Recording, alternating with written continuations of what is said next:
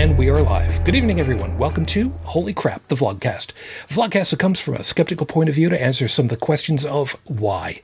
This Vlogcast started as a combination of spite and the Streisand effect because I am vain and I wanted to keep talking about stuff that I wanted to keep talking about, even if it wasn't fun for people, because it was fun for me, damn it. Part of this is to follow through with the old adage, sometimes the journey is more important than the destination. I'm your main host. I'm known as Shujin Tribble all over the place. You can find me pretty much everywhere under that name, Shujin. Hi. Before we get started, let me just go ahead and say on behalf of all of us over here from the Crap Crew, hope that you're all weathering the storm well enough. We are going to keep doing our thing to help keep you mentally safe. So, thank you for being with us. Let me go ahead and introduce you to everybody that's here tonight. Top left-hand corner of the bingo card, just, quote-unquote, outside of Carvel, apparently, about 3 hours north of you, where it's currently -1 Celsius up over there. As reference, Yellowknife is currently at -3, which means, yes, spring has officially sprung. From Calgary, Dallin, good evening. If there's one thing I know about Calgary, if you don't like the weather, wait 5 minutes. It'll get worse. True enough. Down and to the right, just a little bit into the Midwest of the U.S., Bridget, good evening. Good evening. A little bit more to the right into Ohio, Joey, good evening. Morning. Well, yeah, whichever. Morning. I don't remember what time zone you're in. I don't care. From just outside of the beltways of, oh my God, there's still people employed over there, Unredo Tech, good morning. Good morning. Did you watch the video of our commander-in-chief falling asleep at the meeting? Well, you know, that's me at 6 a.m. without a latte. That's a different thing. From over the pond into Paris, France, Joseph, good morning. You have to unmute yourself to say hi. Yeah, sorry about that. Good morning. He was getting a latte. Yes. Hey, come on. It's like 5 o'clock in the morning. That's true. And for those of you that are wondering, what's this got to do with the title? Yes. For those of you that are following with us right now, yes, we do have a guest on tonight, and there's a couple of reasons why. From down the New York City, Long Island area, somebody that I have known for actually quite a long time. We were not exactly friends back in the day, but we were friendly, which is, at the time, good enough for me. I'd like to welcome retired Detective NYPD, Thomas Verni, to join us on the show tonight. Thank you so much for being with us, man. It's a pleasure to be here. Good morning, everybody. See, you say that now. Now, full disclosure, and before anybody goes ahead and gives me any kind of crap about it, yes, I know, full disclosure, I've said on a couple of times because my little one was in the play for the Addams Family and was Fester, so I don't care what anybody's got to say. He had the most important part because the narrator in a play is God. Nobody goes against the narrator. It usually ends poorly. Into the Woods. Go look it up sometime. Tom and I grew up at the same time. We went through school together. We went through high school together and graduated at the same time together. So, full disclosure, you know, we've known each other. Like I said, we were not friends. We didn't operate in the same circles, but we were friendly. And considering some of the stuff that I had to go through, trust me, that was a hell of a lot better than a lot of other things that ended up happening for me today. So, like I said, Tom has been in law enforcement. Wait a minute. You were in law enforcement for how long was it total? It was almost 22 years total. And I can tell you as somebody that, you know, has had law enforcement in the family, that's long enough in a lot of respects, depending as to where you are. That's long enough. Yeah, it was long enough for me. I mean, my original plan was to do 25 years, and in 2013, there was a mayoral race taking place in New York City, and I was backing a guy by the name of Bill Thompson, who was the New York City comptroller under Mike Bloomberg. And he, at one point, was doing very well, and then de Blasio kind of came into the race and then took off. And then it came down to a very close race in the primaries where they were going to potentially vie for a runoff. And then Bill Thompson, who's African American, was being tapped on the shoulder and being told, "Listen, Bill de Blasio is getting more pull from the black community than you are, and you're black. So we're going to kind of go with him." Thus, I no longer had a horse in the race, and I knew of Bill de Blasio, hashtag hot mess. And I didn't want to stick around for that. I could see the handwriting on the wall, and I was kind of already done. I've been shot at close range twice, 2 head-on collisions, and a 110-story building chasing me down the block on 9/11. I was pretty much done. I'd done my bit for King and Country, and I felt like before I used the rest of my 9 lives, maybe it might be time to go on and do something else, like cosmetology, perhaps. Because what damage could I do to myself? Hey, we survived the years of the mullet. It's a better look, trust me. Yeah. The mullet came back. Don't get me started on mullet. Anyway. Thanks for your service, by the way. Thank you. I have a mullet in my nose, as a matter of fact. I have one on my face. Really.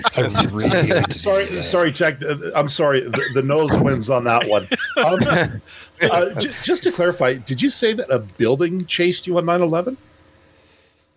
Well, the North Tower. Yeah, that's. Oh, okay. Okay. I just wanted to clarify that. I mean, not it was chasing a lot of. It was chasing a lot of people. I felt as if it was chasing me at the time, but it was chasing a number of people. Yeah. Again, not trying to make light of the situation. It's just I don't think I've ever heard it described quite that way, and it's. I don't even want to think what kind of terror someone would be feeling when something like all of it. It's Michael Bay in real life, Mm-hmm. Oh yeah, it's pretty surreal. Not something I'd recommend, but to experience if you don't have to. But it's talking about incentive to pick up running, though. Holy crap! Just remember, run perpendicular to the path it's falling. Yeah, that's kind of. We learned this by watching Prometheus.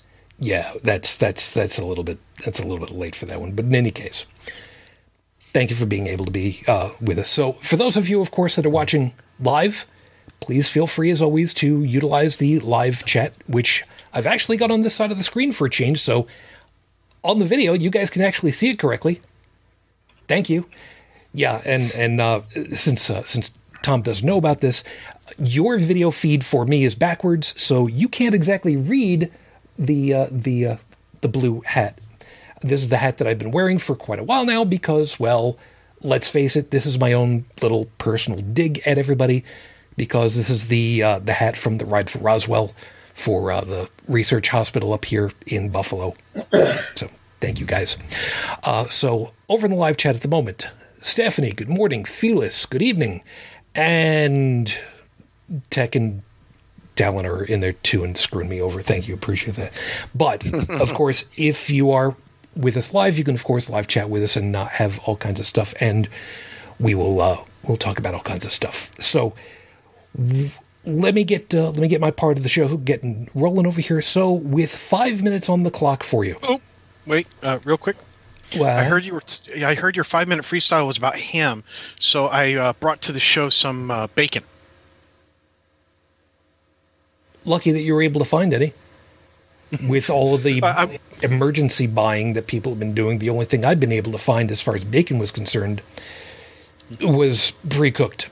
Baked bits. I'm not really happy about that. But I just wanted to let you know that I read the show notes. I prepared accordingly. I appreciate it.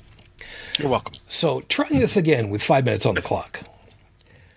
Your 5-minute freestyle starts right now. Hams, in this particular case, is not food. In this case, well, they're not supposed to be. Hams, in this particular case, is a slang expression for the amateur radio folks. And I am happy to say I am one of those people. I am unfortunately saddened to say that I fall under the category of, and this is going to make some people smile, not radioactive. I know. It's been a long time since I've been part of the amateur radio community in an active sense. Things have not played out for me where I would have liked to have been able to do that. Such as. But I'm very proud to say that I do still have my amateur radio license. I do still have some equipment over here, not the least of which is, and I've showed this on several occasions, I just didn't think to haul it out. What is going on over here? Oh, there we go. Had a little bit of buffering issue going on. That's wonderful. That I still have my handy talkie. It's, by current standards, it's old, kind of clunky, antiquated. It does pretty much the same kind of stuff as a radio that would be used by emergency services would do. Technically, if I really wanted to, I could set this up so I could talk to the guys at the International Space Station. Yes, with something as small as this. It'd be a little difficult, but it's still doable. In any case, the ham radio community is kind of exceptional. We have helped with emergency communications in a lot of respects, in a lot of areas. I helped out before I moved up here. I helped out at SUNY Stony Brook on Long Island, where they had Icon, which was a sci-fi convention. And I helped out with communications because it was, well, inexpensive is probably the right word for it. All we had to do was just come out there with our radios and help out by, ferrying information back and forth, which was a hell of a lot cheaper than trying to do it with, radios that you'd have to rent. That's how I got the chance to talk to Nichelle Nichols briefly, which was great. When 9/11 happened and the Trade Center towers came down, one of the most used ham radio repeater stations came down with it.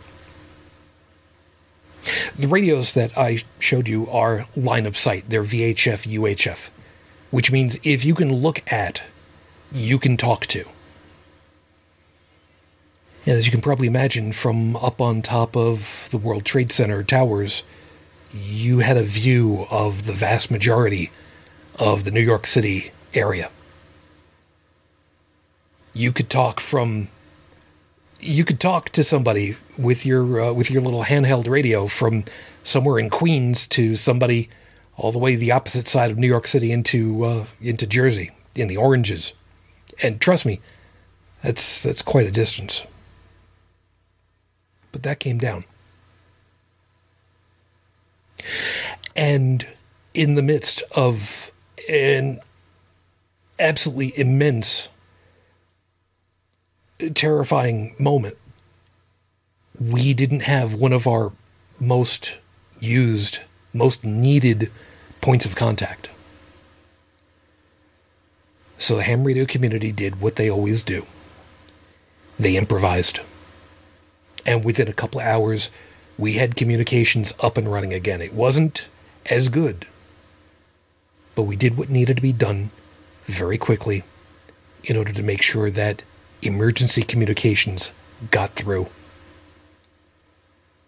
That's the same thing that's going to keep happening now. We will all just do what little part we can in order to make sure that communications lines stay open. Our mental health stays healthy. And that if somebody needs, we do. Just because you're sitting on your butt watching Netflix doesn't mean you're not helping out. don't think you're not doing. You'll find out later. You were. This is episode 303 on the docket, Your Honor, from CNN to HCTV. And the reason why I decided on this is because, like I said, I've known Tom for a long time. I was lucky enough to get to see that he's been on CNN a lot of times. And the more I listened, the more I realized this is somebody that grew up same as me, same towns as me, same ages as me, and yet he tends to be a hell of a lot better spoken than a lot of the other people that I've known, that we've known from back the old days on Long Island and growing up. And that is kind of the reason why I wanted him, because he's somebody that I can say he knows how to think through and talk through. And we're going to kind of talk through a lot of that stuff. I did go looking up information about Raif Badawi tonight. There is a new tweet that went out on his account that at this time says, and this is from his wife, "My children and I are staying at home because of the coronavirus," which is pretty much what we should be expecting. "We fear for the health of Raif Badawi in the crowded prison he is stuck in. We call on Saudi Arabia to guarantee Raif's safety and release him from prison. This is the time to let him out." As an aside, this is something that a lot of folks are really concerned about. The close quarters in prisons all over the planet are something that we have to really, really look at and see what can be done about this. However, not the piece that we're going to end up talking about. With no other information on him at the moment as of the recording of tonight's show.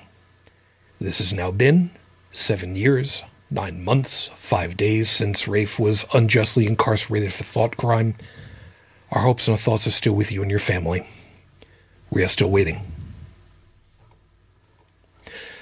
So, let's just gonna give you a little bit of an idea as to the pedigree that Tom has for you. Like I said, with full disclosure of it all, Tom and I grew up on Long Island. We grew up in the township of Babylon, which basically put us, as the expression goes for the marketing department, the heart of it all when they referred to Long Island. Although nobody likes to talk about the fact that Long Island isn't just Suffolk and Nassau counties, it includes Queens and Kings County. Yes, Brooklyn is Kings County. Shut up. You don't like it? Take it up with the guys that wrote the whole thing. Geographically speaking, it is quite a Long Island, hence the name. Yes, I slipped that in because I could. Shut up. So, like I said, Tom, we graduated in technically the late 80s. You did the police thing for 22 years.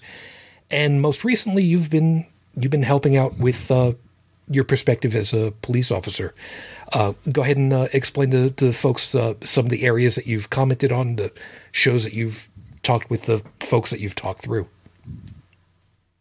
All right. Well, again, thank you for having me on with you guys. I appreciate it. And so what happened was I after we graduated high school, I started college. I started first at local community college, Nassau Community College, and went from there to one of the SUNY schools, SUNY Farmingdale, which is a school basically the next town over from where Mike and I grew up. Which, as an aside, by the way, was part of the district that my father used to patrol when he was SCPD.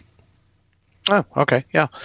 So while interestingly enough, I started off going to school for advertising, art, and design, and subsequently, the two things I was really interested in were architecture and automobile design. So, in school, in high school in particular, like half my day was filled with art classes.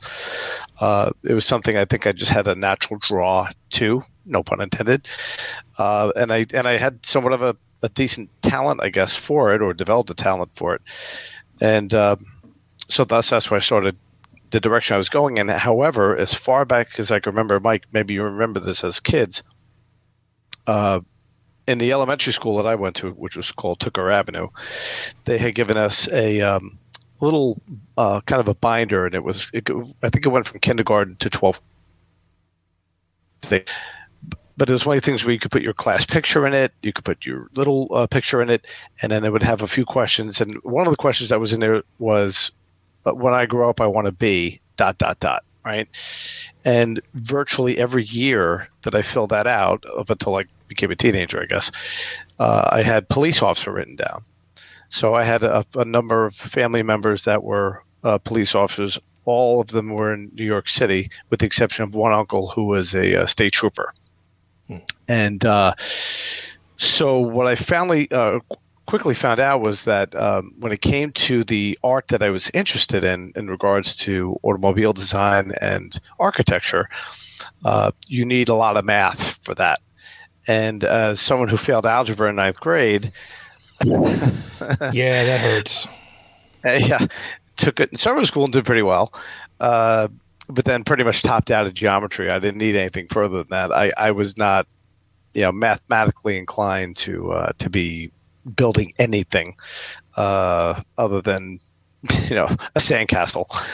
So so I had changed my major probably 3 or 4 times. Wound up in criminal justice, and then the police academy called. I took the test for New York City. They called. It took me a 2-year ordeal. There were, at that time in 1990, there were 35,000 people that took the exam.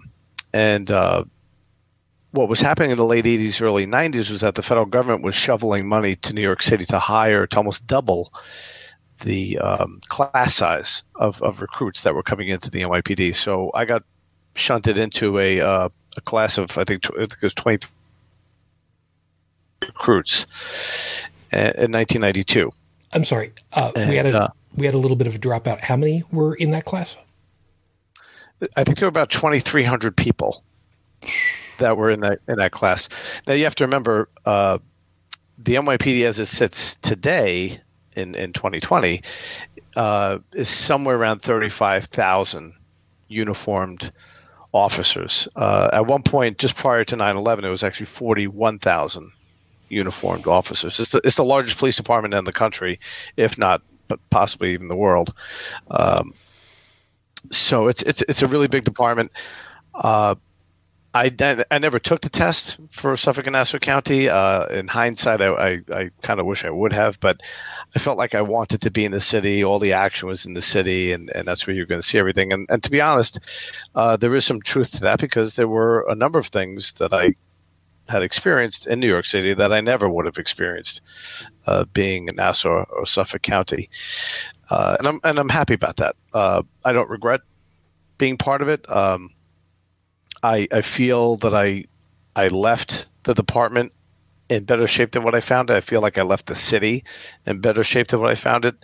When I entered the academy in 1992, there were about 2,000 people a year being killed in New York City.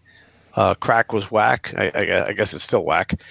But the murder rate was out of the murder rate was out of control. Crime was out of control. It was at historic highs, and and it took a number of years for us collectively to combat that. I think changing a lot of the ways that things are being done for a while, and and as you probably are aware, and if you could look it up pretty easily, the numbers have gone steadily down for the last 25 years or so. So by the time I left, at the very end of 2013, going into 2014,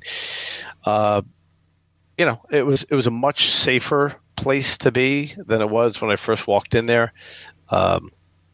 even today, even though crime has been spiking up a bit in the last year or so, it's still it's completely a different place than it was 25, 30 years ago. You couldn't go into some areas 25, 30 years ago without being hustled for drugs, being threatened with your life, raped and robbed and what have you. So today you can pretty much walk into almost any area of New York City and not have to worry about that. So when I left, I started doing my own consulting gig. I had made a number of contacts while I was in the police department, especially within the last 5 or 10 years, a lot of media contacts. So what happened was in 2014, there were two big high-profile cases that happened in policing, period. One was Ferguson and with Michael Brown, and the other one was Eric Garner.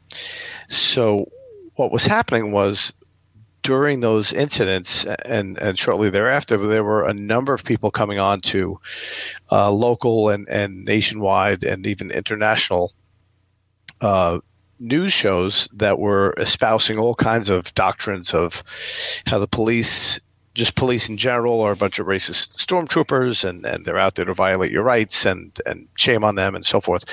There were very few people with any knowledge of law enforcement and or training and or street experience and what have you that were coming on to kind of advocate and give a different perspective on long story short was a friend of mine works for the local Fox station in New York. It's Fox 5. So we were talking one day and about this whole thing with Eric Garner and whatnot. She said, and I was explaining to her from a training standpoint, like how that may have all gone down. Because I was in the street for many years. I did some undercover work. I taught in the police academy, investigated bias crimes. Worked in citywide community affairs and crime prevention. So I had a lot of different irons and a lot of different fires over the 22 years. So not that I knew everything. I wasn't like the best cop ever. I'd make 10,000 arrests. I felt I was a good cop. I did a great job. Didn't get in trouble. Had zero complaints with thousands and thousands of interactions with people and criminals. So she said, and I explained to her from my perspective what I felt about Ferguson and Eric Garner. And she said, you should go on to talk about that. I said, okay, well, if you get me on, then I'll go talk about it. And next thing I know, she got me on with this broadcaster by the name of Verni who's been in New York for about 112 years. Yeah, I remember. Yeah, right. Yeah. And super nice guy. He's a super nice guy. Sat down with him. And then the next thing I knew, CNN called and said, hey, we saw you on Fox 5. Would you want to come on with Don Lemon and talk about all this stuff? I was like, okay. So, and then before you knew it, I was kind of making the rounds around CNN and pretty much have been on just about everyone's show, but mainly the main show I was on, aside from the morning shows, was Don Lemon's show at night. And I've been on Fox News when Megyn Kelly was on Fox News. I've been on Fox Business News with Neil Cavuto. I've been on BBC, BBC America, ABC, I think, at one point, NBC Nightly News. So at one point I was kind of hitting the whole circuit. And what happened was once we got into 2016, you probably remember the news cycle in 2014, 2015 into 2016 there was a lot of, you just were inundated with these high profile police incidents.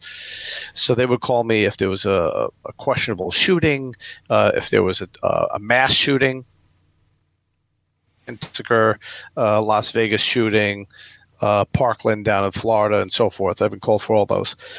And then in 2016, when the election started to ramp up, it was Hillary and Bernie, Trump and that whole cast of characters.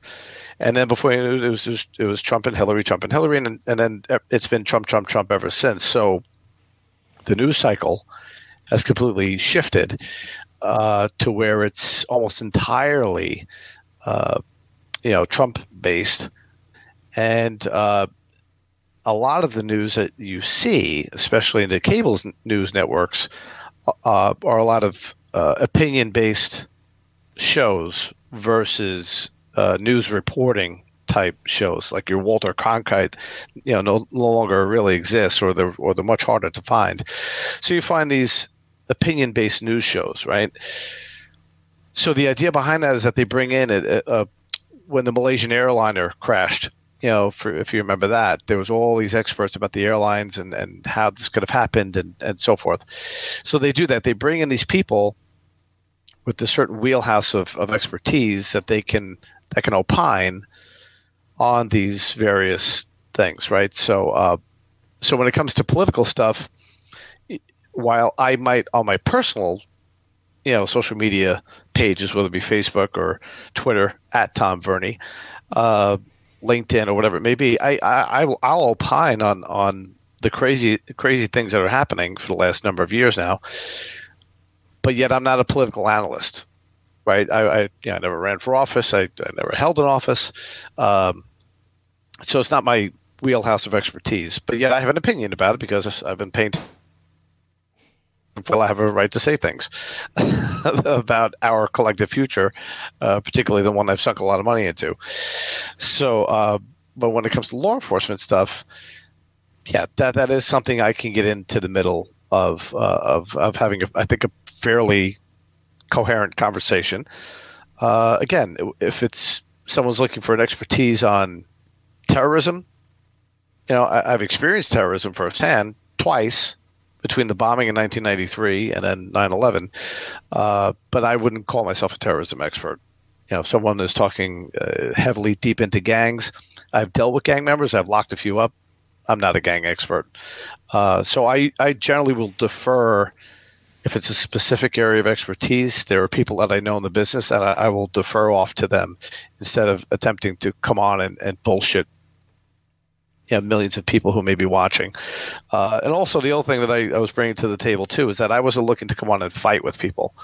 And in a lot of these news shows, what you've probably seen is that they'll bring on, let's say in the case of a police related incident, they would bring on a former federal prosecutor or community activist or what have you. And then they bring on someone like me. And what they want is for those two entities to kind of go at it. They want the friction.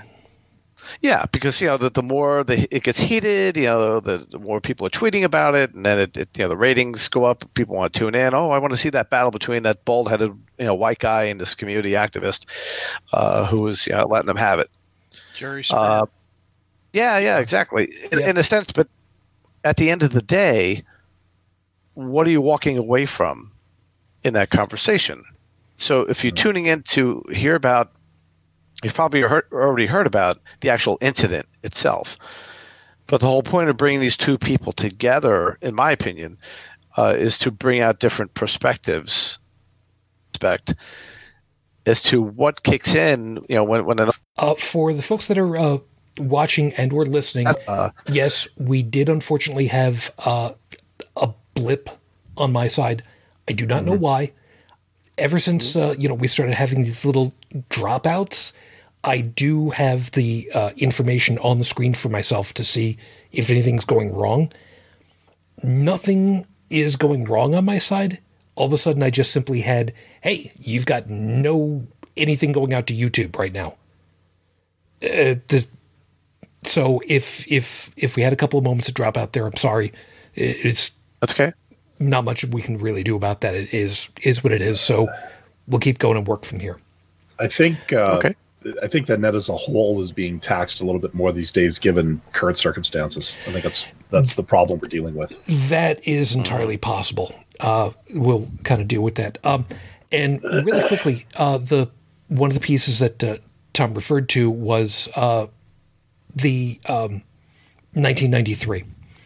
There was a bombing in the basement of the World Trade Center, the Twin Towers at the time. Fortunately, nothing came down, obviously, but you can well imagine it scared the living bejesus out of a lot of folks at that point because, well, nothing like that had ever happened before, at least not quite like that. Yeah, I remember seeing that on the news, and there was it was significant, make no mistake. But I was actually amazed at how much the news actually downplayed a lot of it. That was that was when Clinton was president, right? 92? I think so. Was it Clinton or was it Bush? If it was 92, no, that was Clinton. It was Clinton. Okay, yeah. It was early 1993, actually. Okay. 93? Yeah, I just okay. Well, and I mean, everybody was all up in arms over other things Clinton had done, but I do remember the World Trade Center bombing, and that there was a lot of action taken, and if I don't know if that was a precursor of what was to come. Oh, absolutely, it was. It was. Years later, we kind of found out how a lot of pieces kind of interwove, but as with all things, it was kind of difficult to talk about. One of the things that Tom mentioned, and it kind of wraps into stuff that we've talked about before, is how there is not somebody like the news orators of old. Walter Cronkite in the United States, and dare I say internationally, was viewed as somebody who was the voice of what was, or what is, I should say. Because at the time, I mean, his delivery, dry as it might seem by current standards, and just slightly of the old newsy reels of, now this is what's been going on today, and he grew up from that, but he delivered the news, dare I say, I can't say dispassionately, because that's not the right word for it. He gave it the gravitas that it deserved at the time without opining on so many different pieces. And you're right, Tom. I mean, that's something that I don't think is really happening in U.S. news reporting.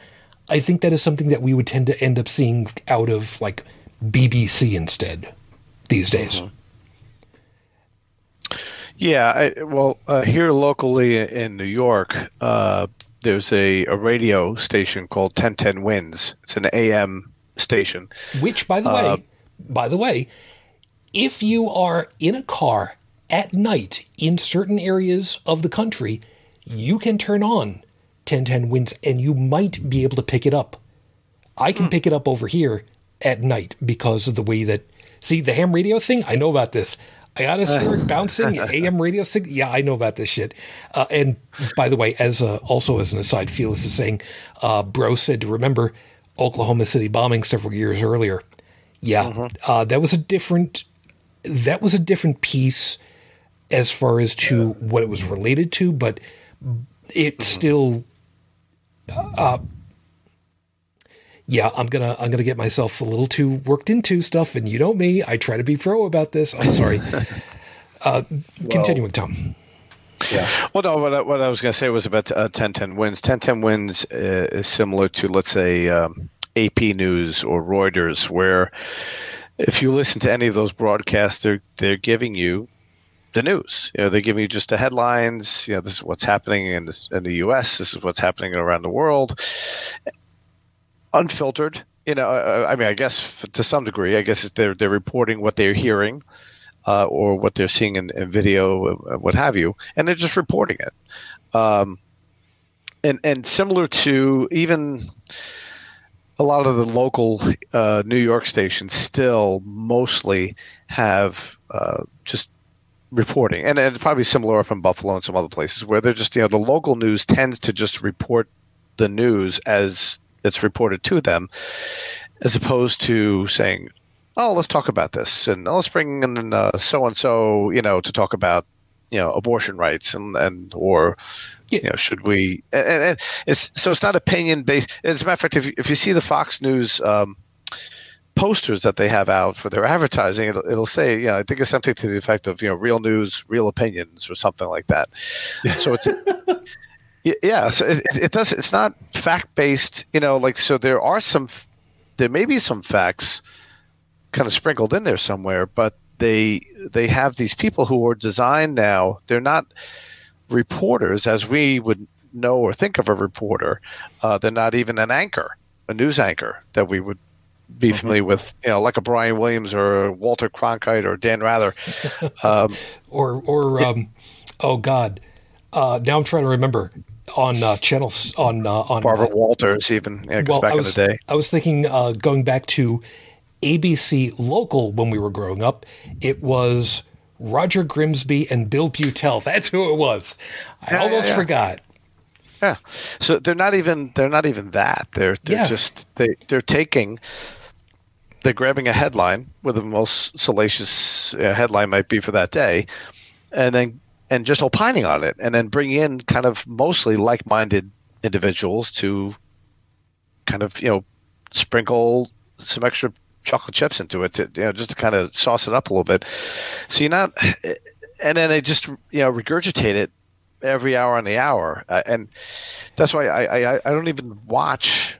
I can't even watch for more reasons. One, I don't watch Fox News, but even CNN has gotten to the point where I've told them, and I know these people, I can't watch you for more than 20 minutes because it's just kind of one hour flows into the other, and it's the same thing over and over again to the point where I get a migraine watching it, and you're not telling me anything.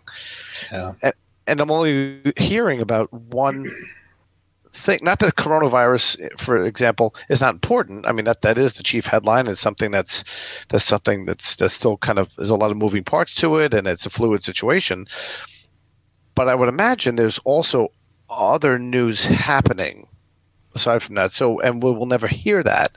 So unless you go online and rifle through the various news entities and the websites of various news entities, you won't know what the hell's going on anywhere else. And all you're going to hear is the gloom and doom of coronavirus. So, and everything that revolves around it. So that's why it's important, I think, there are some people who only watch or prefer to watch Fox News. There's only some people who prefer to watch CNN only or MSNBC, or even just a regular, CBS, NBC, ABC kind of channels.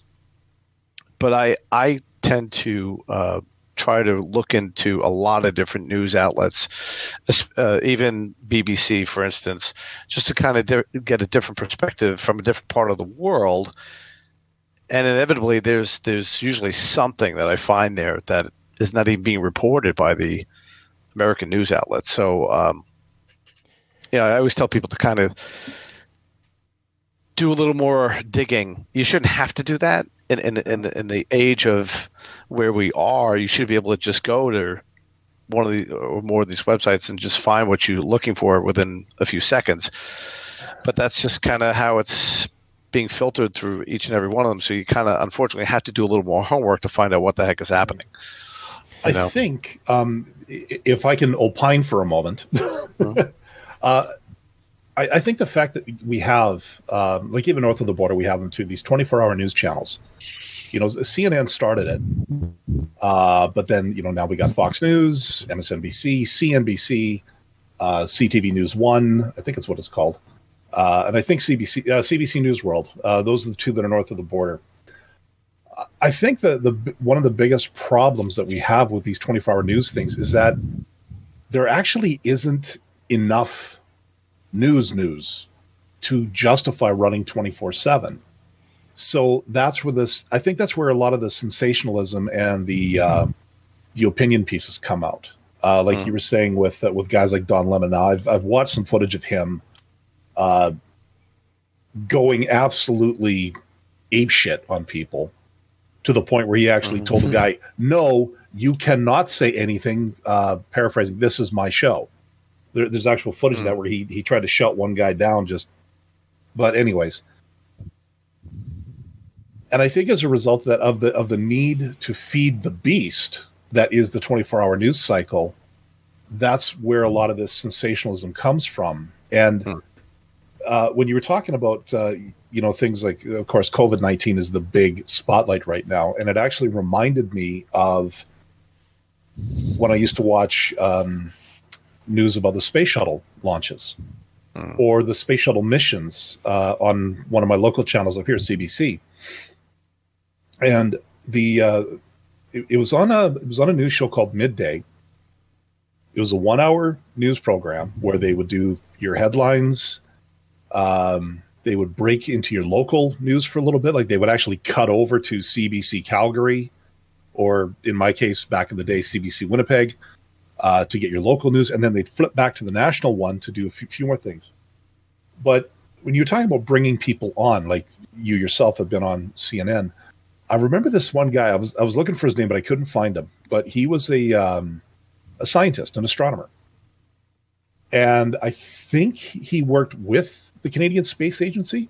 So he kind of knew the mission details of a lot of the shuttle stuff. And he would actually, they would bring him on, not as an opinion piece, but actually show in detail, in layman's terms, what the shuttle was going to be doing on this particular mission. But the thing is, he had the expertise. Now, with COVID-19, it would have been great if, somebody could bring in a virologist. I think I'm using the right term, or someone in the medical profession who's in the know to explain, this is how it works. This is why people are freaking out, because it's, an aggressive form of whatever. Again, look, I was a guest of the medical community for a few months, a couple of years ago, and that's about as far as I went. I am by no means an expert, but just to have someone come on to rationally explain why the world is losing its mind over why are we quarantining? Why are we doing all of this? But just explain why. It's an aggressive thing. These are the symptoms. I was just watching a YouTube video earlier today.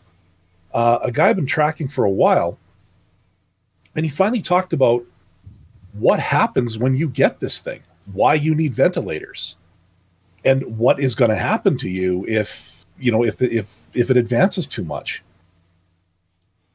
I think if people had known that a month ago, I think things would have been a lot different than they are right now. No, in terms of people taking it seriously.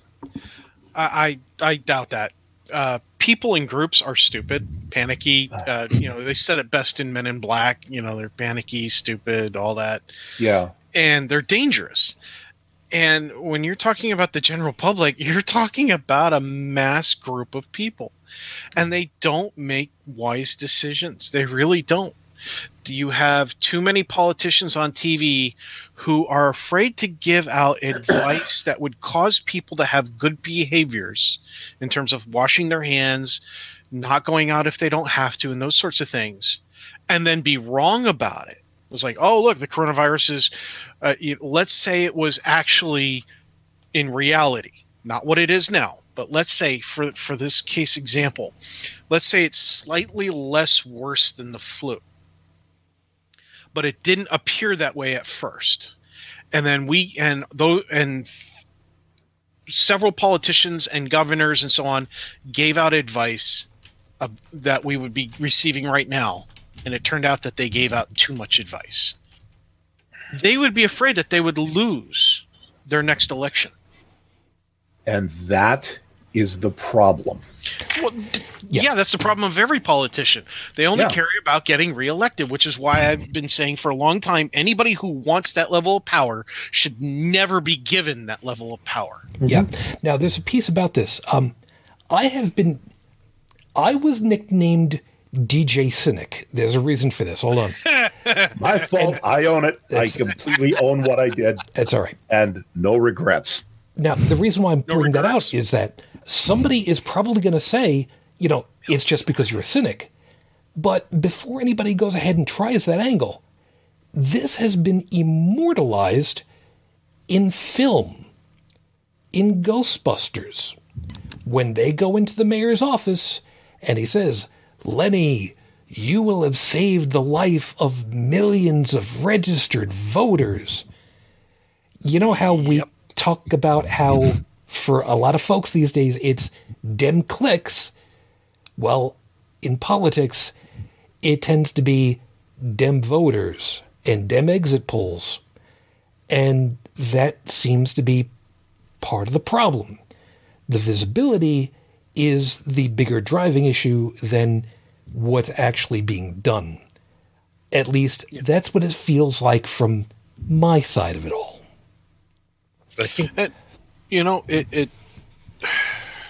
It's not just your side.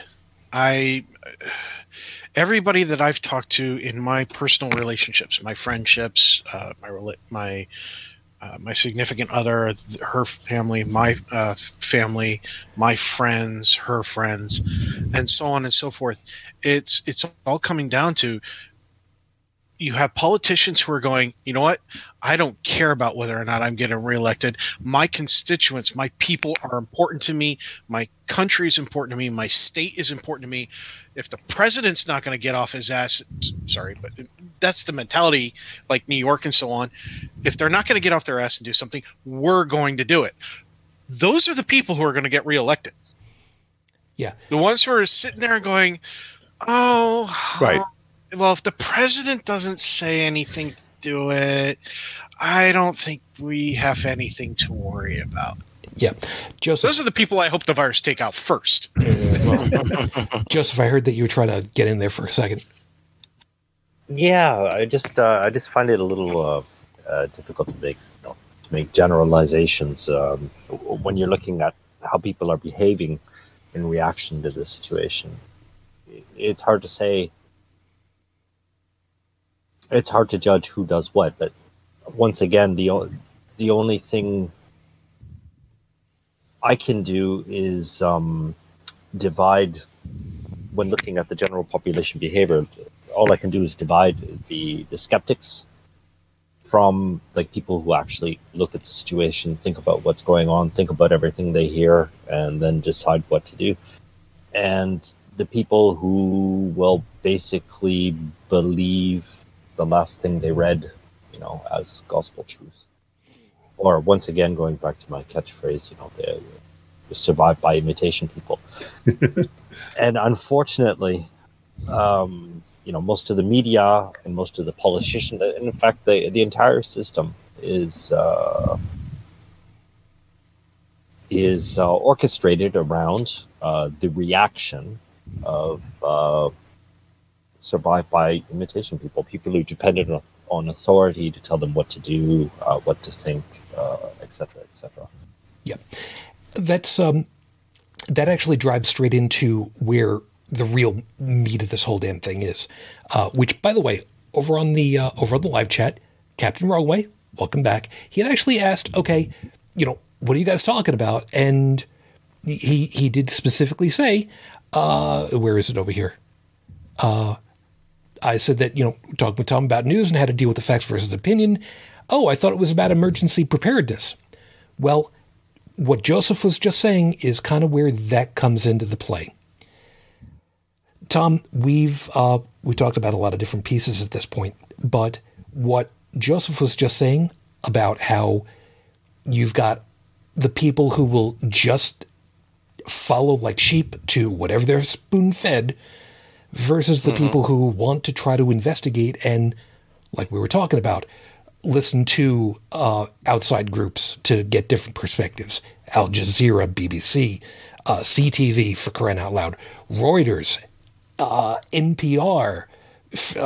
God, there are actually people who actually watch C-SPAN. I don't know, whatever. There's an old joke in there. There's an old joke in there. But that's part of the problem with this whole damn thing, isn't it? The people who want to get the if it bleeds, it leads stuff because there's a little dopamine hit because it's exciting, because, the clickbaity headlines in order to read and see what's going on versus, I would really like to have, actual knowledge. That would be really great. How do we deal with trying to figure out who is driving more for the sensationalism, the advertiser dollars, versus the groups that are really like, look, this is what's going on. We are documenting history. We're not trying to sell advertising space. Mm-hmm. Yeah, exactly. Well, there was a poll that was done recently. I don't even know who did the poll. It was floating around. I thought I saw who did it, and I can't remember who did it. But anyway, it was a poll that suggested that, or stated that, I think it was 38% of people polled thought that coronavirus was due to drinking Corona beer. Yeah. Did you see that? You know what I'm talking about? Yeah. Okay. To be fair. To be fair. The beer does not taste that good. So getting sick from it, to me, that's not much of a stretch as a beer drinker myself. And to be fair, that's one I haven't tried yet. I want to get out in front of this right now, Shujin. Don't. Okay, that's fine. 90% of the ones I've actually gotten here, as soon as you crack the thing, you take a whiff, it's skunky. Okay. Which is what happens when beer goes sour. It actually smells like skunk. Yeah, fair enough. The reason I was mentioning about that, Tom, is that over the last, I don't even know how many months it's been now, I get a beer to try because I'm not a beer drinker, and I try to see if there's something that I can actually like. There have been very few, and I've tried a lot of different ones at this point, but be that as it may. Okay, so there are groups. Yeah, so the thing is, I think regardless of what country you're in, it's safe to say that there is going to be a certain segment of that population, whatever the percentage may be, that are, and I hate to say just stupid or dumb, but for lack of a better term, let's just say they're dumb or stupid. But for more reasons than one. Maybe they're poorly educated, uneducated, just outright racist, sexist, homophobic, ignorant people. Yeah. To be kind, I just like to call them lazy.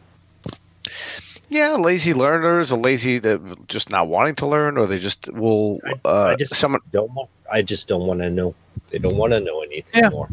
Comfortably ignorant. Anything outside of the comfort bubble. Yeah. Exactly. Yeah. So that's what you're dealing with at baseline, right? You're dealing with a certain segment of the population that is going to be that. So whether it's a quarter of the population, a third of the population, maybe a little bit more in some places. So you have to kind of deal with that. And then you have the other portions of the population that are only going to listen to whatever sways their political pendulum, right? So if people are more conservative or right-wing, they're going to listen to those people who are espousing those doctrines. If someone is more left-wing or more liberal, or they're going to listen to people from that camp. And then you kind of have everyone else who's jostled into the middle of all that, the other 40 or 50% of whatever the number may be.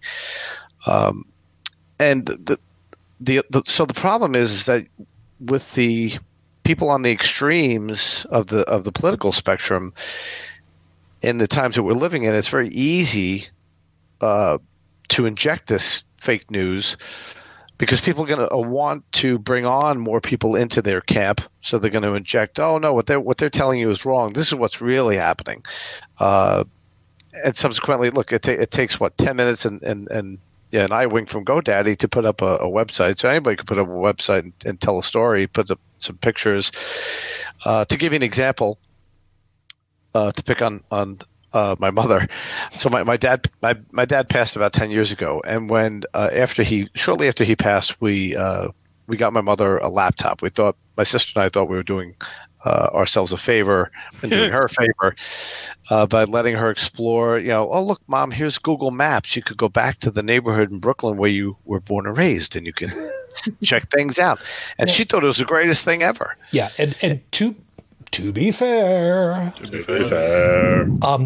for those folks that have never done that before, it is really, really cool to go to the street levels and take a look at not just the street where where I was born, where my parents lived, which, by the way, there's a story between my mom, the apartment that we were living in when I was born, and the mafia.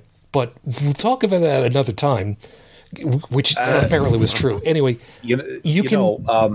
sorry, go ahead. You can look back at towns, streets where your families came from. I was able to see the two towns where my Italian heritage comes from. And wow, let me tell you, that's actually pretty cool to be able to do. The 21st century is freaking amazing. You know, when Google Earth first came out, and it was going to be, I remember what the original premise was, is that you'd be able to zoom in onto any city on Earth, and you could actually go virtual down onto the street. Like, I remember New York because it was like a big 3D model on Google Earth. Oh yeah, still is. And the idea was, if you wanted to go to like a JCPenney on a particular street in New York, I'm not even going to try to guess where one is anymore. The second you entered that store on Google Earth, it would take you to their online shopping website. That was the pie in the sky plan. Now, I grew up in a very small town, very relatively isolated, I would say. And the first time I looked at Google Earth, I was amazed.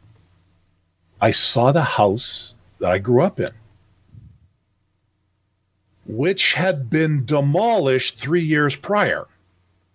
Just a wee bit out of date. That's changed now. We're talking like almost 15, 16 years ago, but I laughed so hard at that. My boss was looking at me funny. I said, "Yeah, that's where I grew up." She says, "Oh, what does it look like now?" I'm like, "Yeah, it's a crater." And now it's green space. Yeah. So back to it. Mom's got a laptop now. Wow. Those days. Oh, by the way, I do want to interject real quick. I laughed when you had made the comment that you thought you were doing the nice thing for the family by getting it, and I want the audience to understand that the reason why I laughed is, from an IT perspective, when you're an IT member and your family knows it, and you get them a piece of IT equipment, you are their tech support bitch for life. Being on the receiving end of every single computer question. Yes, I feel your pain. For my IT brethren, look at the bright side. He said laptop. He didn't say web TV. So, no. Dude, did you really have to bring back that horrible memory? Yes, I did. Oh my! You're all welcome. Jeez, man. Back to the story. Mom's got a laptop, and it starts from there. Yeah. Well, so she was a Chromebook actually, and so she started off very innocently with Google Maps and whatnot, and then suddenly found herself researching all kinds of things about.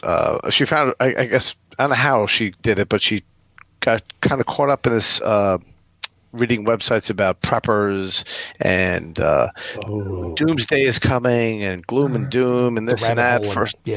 Yeah. But what's interesting is that she has for years now. So for years, my sister and I have been hearing about. There's some dark days ahead. There's going to be an collapse of shelves and this and that. We all kind of blew it up. We're like, okay, Mom, yeah, okay. For years, she's been talking about this. But then there's more that comes down the line according to what she's been reading in these websites that she's been on and what have you.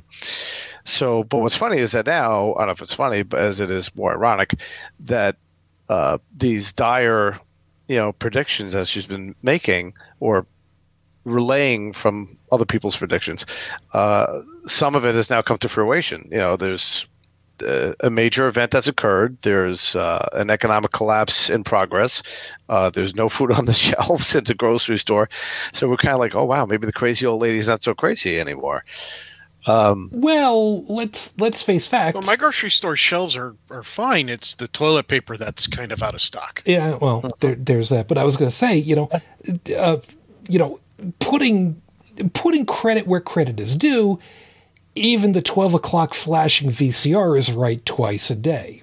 Exactly. Right. Exactly. And that's so my,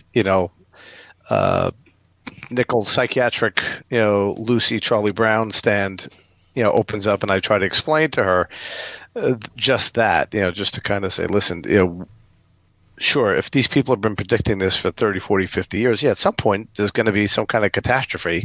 If you stick around long enough, that's going to be a major disruption. We've already seen a number. How many major catastrophes have we seen in the, Mike and I are about 50 years of age, give or take. So between 1969 and today, there's been certainly a number of major world-shaking events, right? So if you're here for more than a minute, you're going to see some hairy shit go down. So I try to impart to her that, because then what happens is that, and someone mentioned it a second ago, you get caught in the rabbit hole where everything is just, you're like Nancy negative. So now there's nothing positive happening anywhere.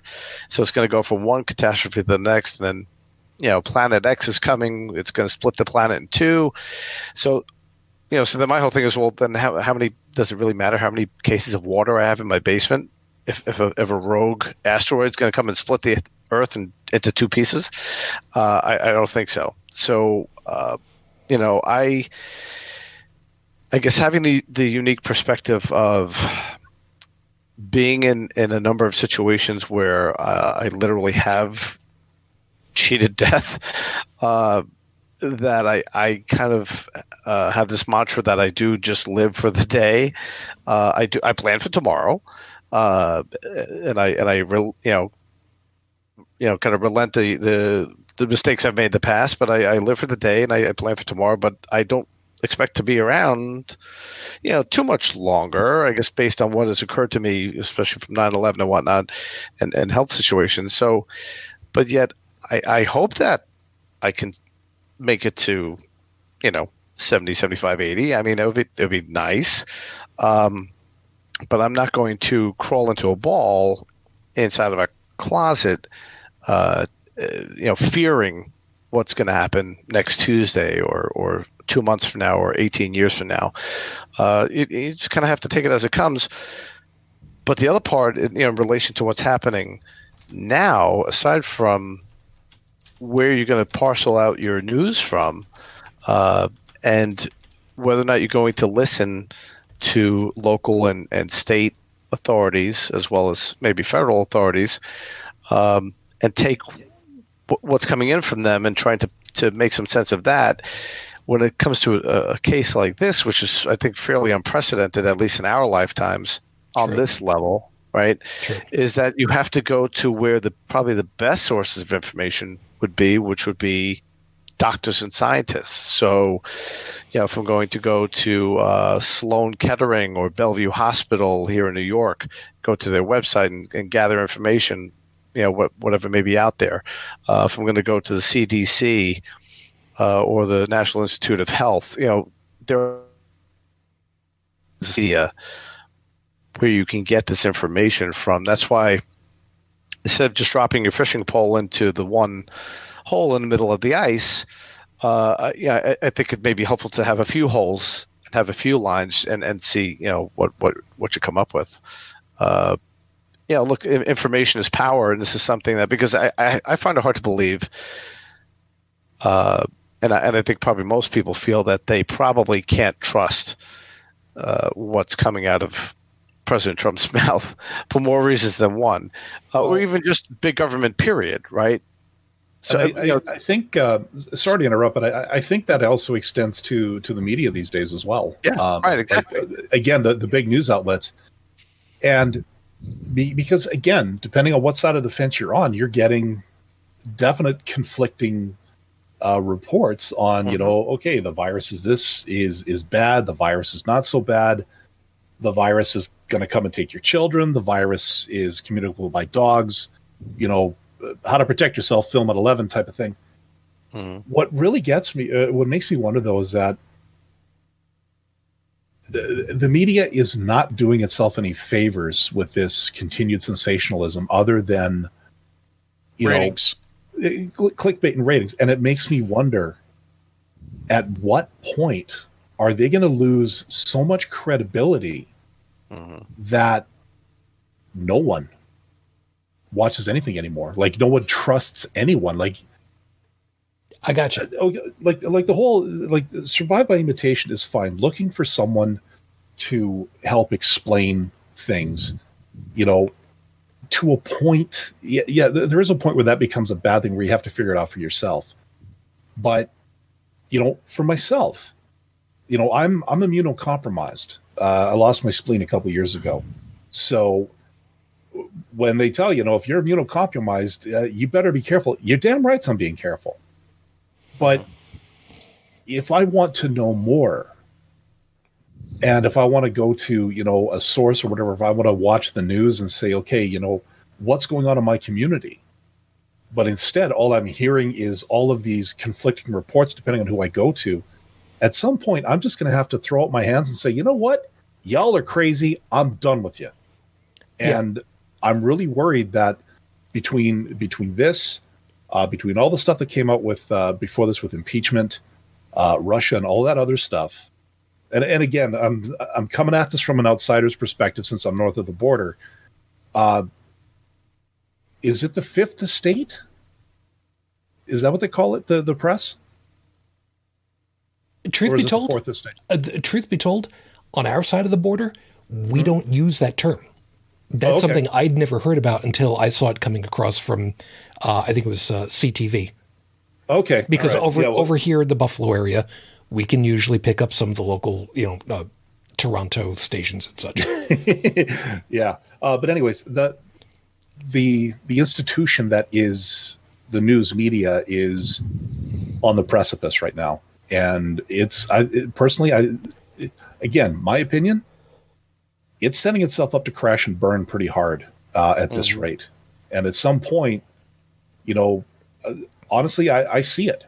I see a media apocalypse, if you will, where the 24-hour news stations just die because it's nothing more than the Inquirer, the Evening Star, and Conspiracy Today these days. Yeah, I'd be careful not to project your skepticism onto, you know, everyone, because when people don't know how to make or don't want to make value judgments for themselves, they're not going to tell the difference between, you know, their sources, and they're only going to follow like what everybody else is, the doctrine that everybody else is following. And if people should, like you're talking about a network of losing credibility, well, you know, these same people, the more credulous, they tend to remember the hits and forget the misses.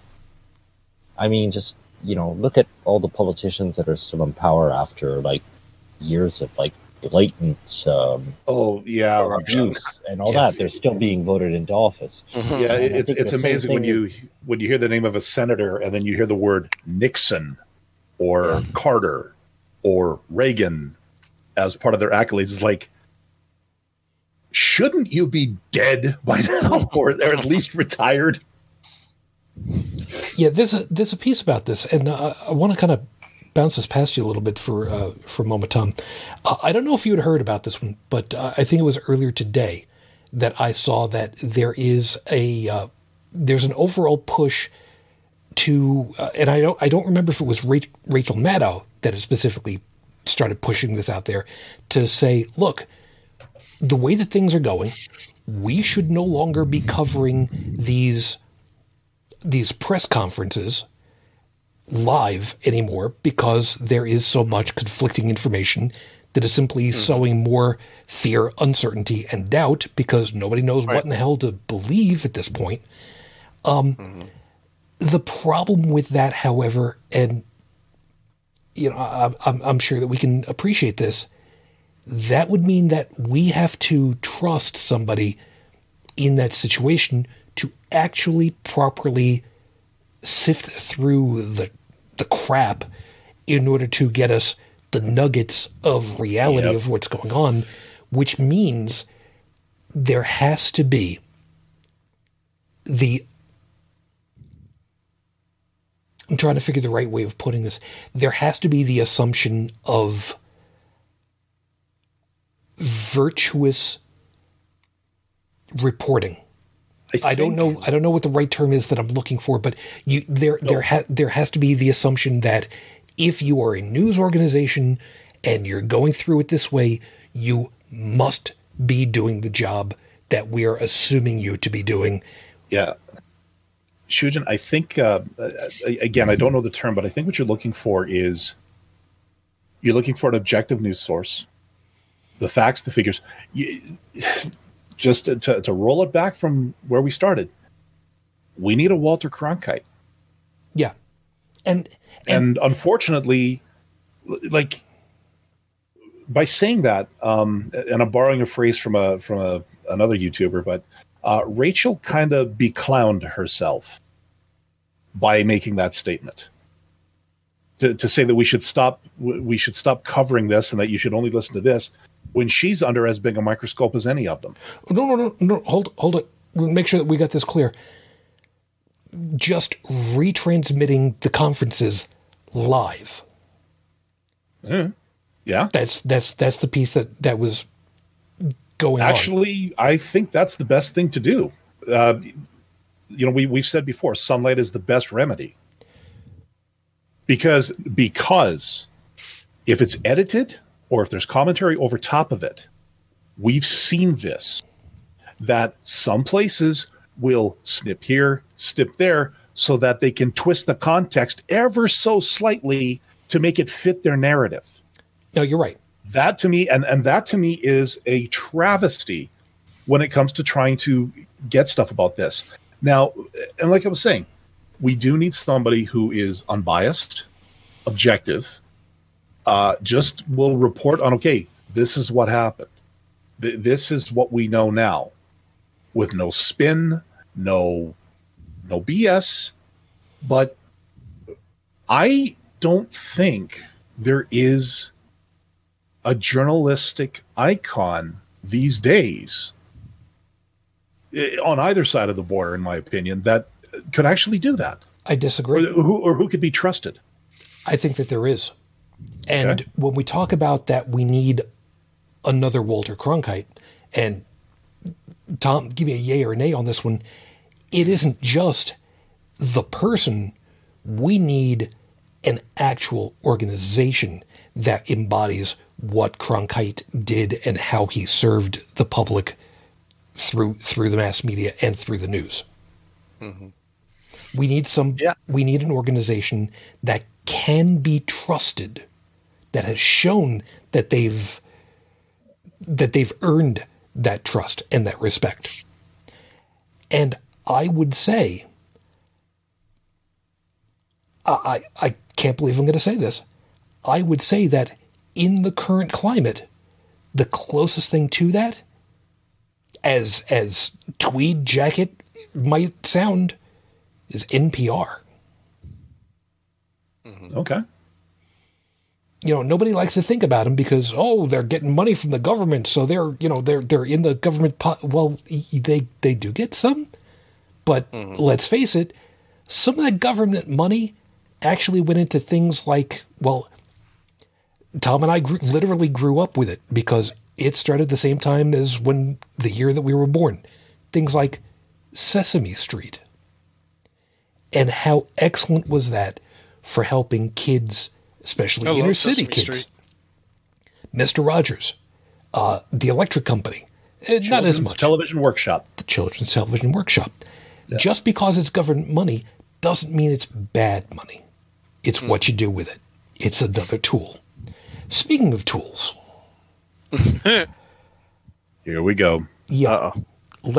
Let's go ahead and deal with probably the most important piece of the whole damn thing. You've been in situations that we find out after the fact are most definitely history being written as it's happening. I talked with this with Tiny Tribble earlier today, as a matter of fact, that we don't think about it in the moment that it's history being written And he asked me, were there any times where you knew that it was? And I thought about it. And there were a couple of them. There was the shuttle in 87. There was, obviously enough, 9/11. There were a number of things that happened when we were younger that we didn't necessarily understand at the time. I specifically mentioned Sadat. I also ended up talking about Iran. The Iran-Iraq conflicts. And I thought about, how when you think about just those items, how heart-wrenching our lifetimes can seem. But then I thought about what Tom and I were born into. We're born into the space age, where landing on the moon is an actual legit thing that we can do as a species, for Christ's sake.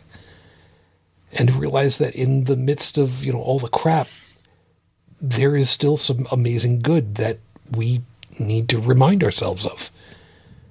So I think what I want to, go with the last half hour that we've got, because I think it's going to deserve the time, is to probably kind of help people kind of put these things in perspective. That, yeah, it sucks, but we have weathered other storms, and, we will still get through the other side. And I say that specifically because, and Tom is going to recognize these names: Hugo, Floyd, Gloria. You have to recognize those three names. You remember those years back in the 80s. That was the last time I felt my hair blowing around. I wasn't going to say anything. For the folks that don't understand, it's Hurricanes Hugo, Floyd, and Gloria. We lived through some pretty nasty days with all that. Flooding, the power being out from, at the time it was Lilco, for the better part of, I think it was the better part of a week and a half or so, for the vast majority of Long Island. I mean, and you consider that on Long Island, almost everything runs on electricity at the time. There's no natural gas. There's, you had oil for the heaters, but everything was down. Everything was down. And we still got through it. The blackout of 77, I think is what it was. Like the entirety of the East Coast, gone. Just nothing. But again, we got through. And as I've been telling people, it's like Captain America said. We'll get through that the same way we did everything else. We'll do that together. We just kind of have to live through the bookmark that is the history book that we're writing right now.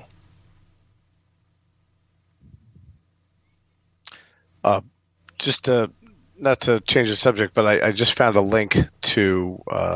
If you look it up on if you put my name in a YouTube search, you'll come up with a number of clips from different segments that I've been on. But I just patched through a link here. I don't know if you see it. If it comes up, it's probably the most recent, one of the more recent clips with CNN I did, and it'll just give you an idea as to how when they bring me on, how they peppering me with whatever questions they have, and how I try to navigate through that. But to your point, Mike, so what's interesting about this situation is that, so a lot of people have asked me, how is it to be shot at? Like, what's that like? Like bullet buzzing in front of your face, kind of a shooting, right? Somebody who 9/11. was robbed at gunpoint. That's not a question I ever want to know the answer to. Yeah, right, exactly. 9/11 with what was that like? The before, during, and after. In 2003, we had a blackout here in New York City, similar to that of the '77 blackout that you mentioned, Mike, but not as long, thankfully. 2005, I went down to New Orleans after Hurricane Katrina. They sent 300 of us from New York City down to New Orleans because at that time, I think half the New Orleans Police Department, which was only 1,500 people, were missing and unaccounted for. And they had no lights, no power. The drinking water was compromised because there was all kinds of damage to the aquifers and all that. So there was all kinds of things going on there. You loot, we shoot kind of a mentality. People were literally being killed, for the toilet paper and other things. So having been through all these different scenarios, and then Hurricane Sandy, which was in 2012, not long before I had left, each one of them was very surreal to go through. I mean, 9/11 for sure was the most surreal thing that I think I've ever experienced. But, and that's a conversation for another day. But it's hard to put into words what that's like unless you were standing there experiencing it. Same thing with Hurricane Katrina. You saw probably on the news all these horrific shots of flooded streets and people on rooftops and dead bodies. And caskets that were floating flooded out. Yeah, floating. Yeah, I remember caskets. We were seeing dead animals floating. We were seeing dead people floating. People that tied dead people to a tree so they didn't float away. That kind of a thing. So it's hard to, unless you're actually sitting there experiencing it, and obviously the sights and the sounds and the smells that go along with each one of those crazy things, it's hard to really put into words how that feels. So the unique thing about this coronavirus is that we are all experiencing this at the same time in real time. So while one of our guests is in Canada and one of our guests is in France and one of our guests is in New York and upstate New York, we all are seeing this through slightly different lenses because of where we are logistically, but the anxiety and the uncertainty and the racked nerves and even possibly for some of us, I don't know if anyone here is suffering any symptoms of it or know someone that is, that adds a whole other level to it, right? So, and it's because this is kind of uncharted territory for pretty much everybody. Yeah. You could feel the collective tension and anxiety in the air. It's palpable, right? Yeah. So, look, I think it's easy, and I've been guilty of this, and Mike could tell you this. My Facebook page is like a war zone. So, well, that's all on you, man. Yeah, no, it is. Listen, like I could own that.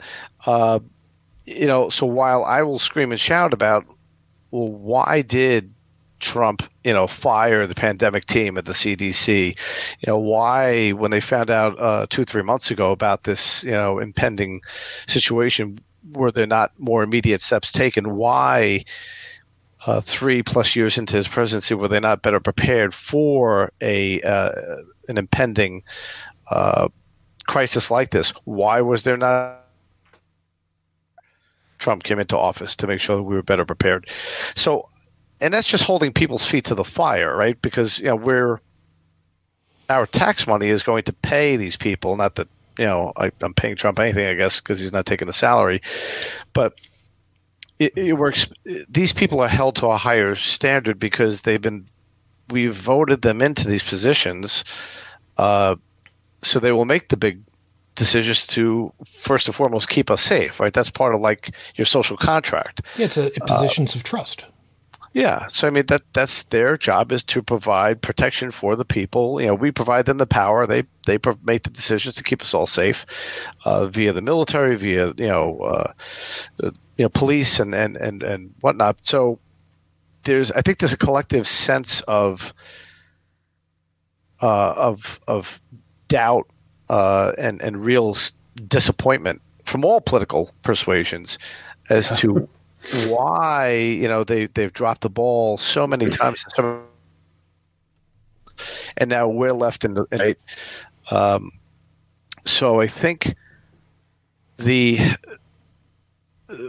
collective feeling of anxiety can be lessened with the fact that knowing that we are all kind of in this together. We're all experiencing this together. There is no one, regardless of your socioeconomic status, your race, your sexual orientation, your gender identity, that's going to be untouched potentially by this. So I think there's some comfort knowing that, misery loves company.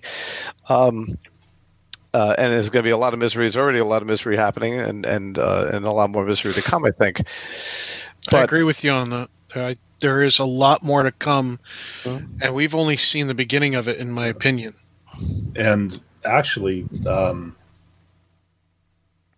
again, I watch a fair bit of YouTube these days because, well, I'm unemployed and housebound at this point, just because of everything. One thing did cross my feed, though, recently that I found quite amusing, and I mentioned this to Shujin last night and Joey on our Friday night thing. You familiar with the Daily Wire? Mm-hmm. Conservative YouTube network. Anyways, the front man, Ben Shapiro. God. Oh. No, just hold on, Tech. Just wait hold for on. Before you explode, let me finish. Because you might actually get a chuckle out of this. So he's located in California, which apparently everybody now is shelter at home. Mm-hmm. And so he was doing his daily show from his house, not looking so good. Apparently the makeup people weren't able to come and do a house call because homeboy's got bloodshot eyes. His nose looked like a war zone.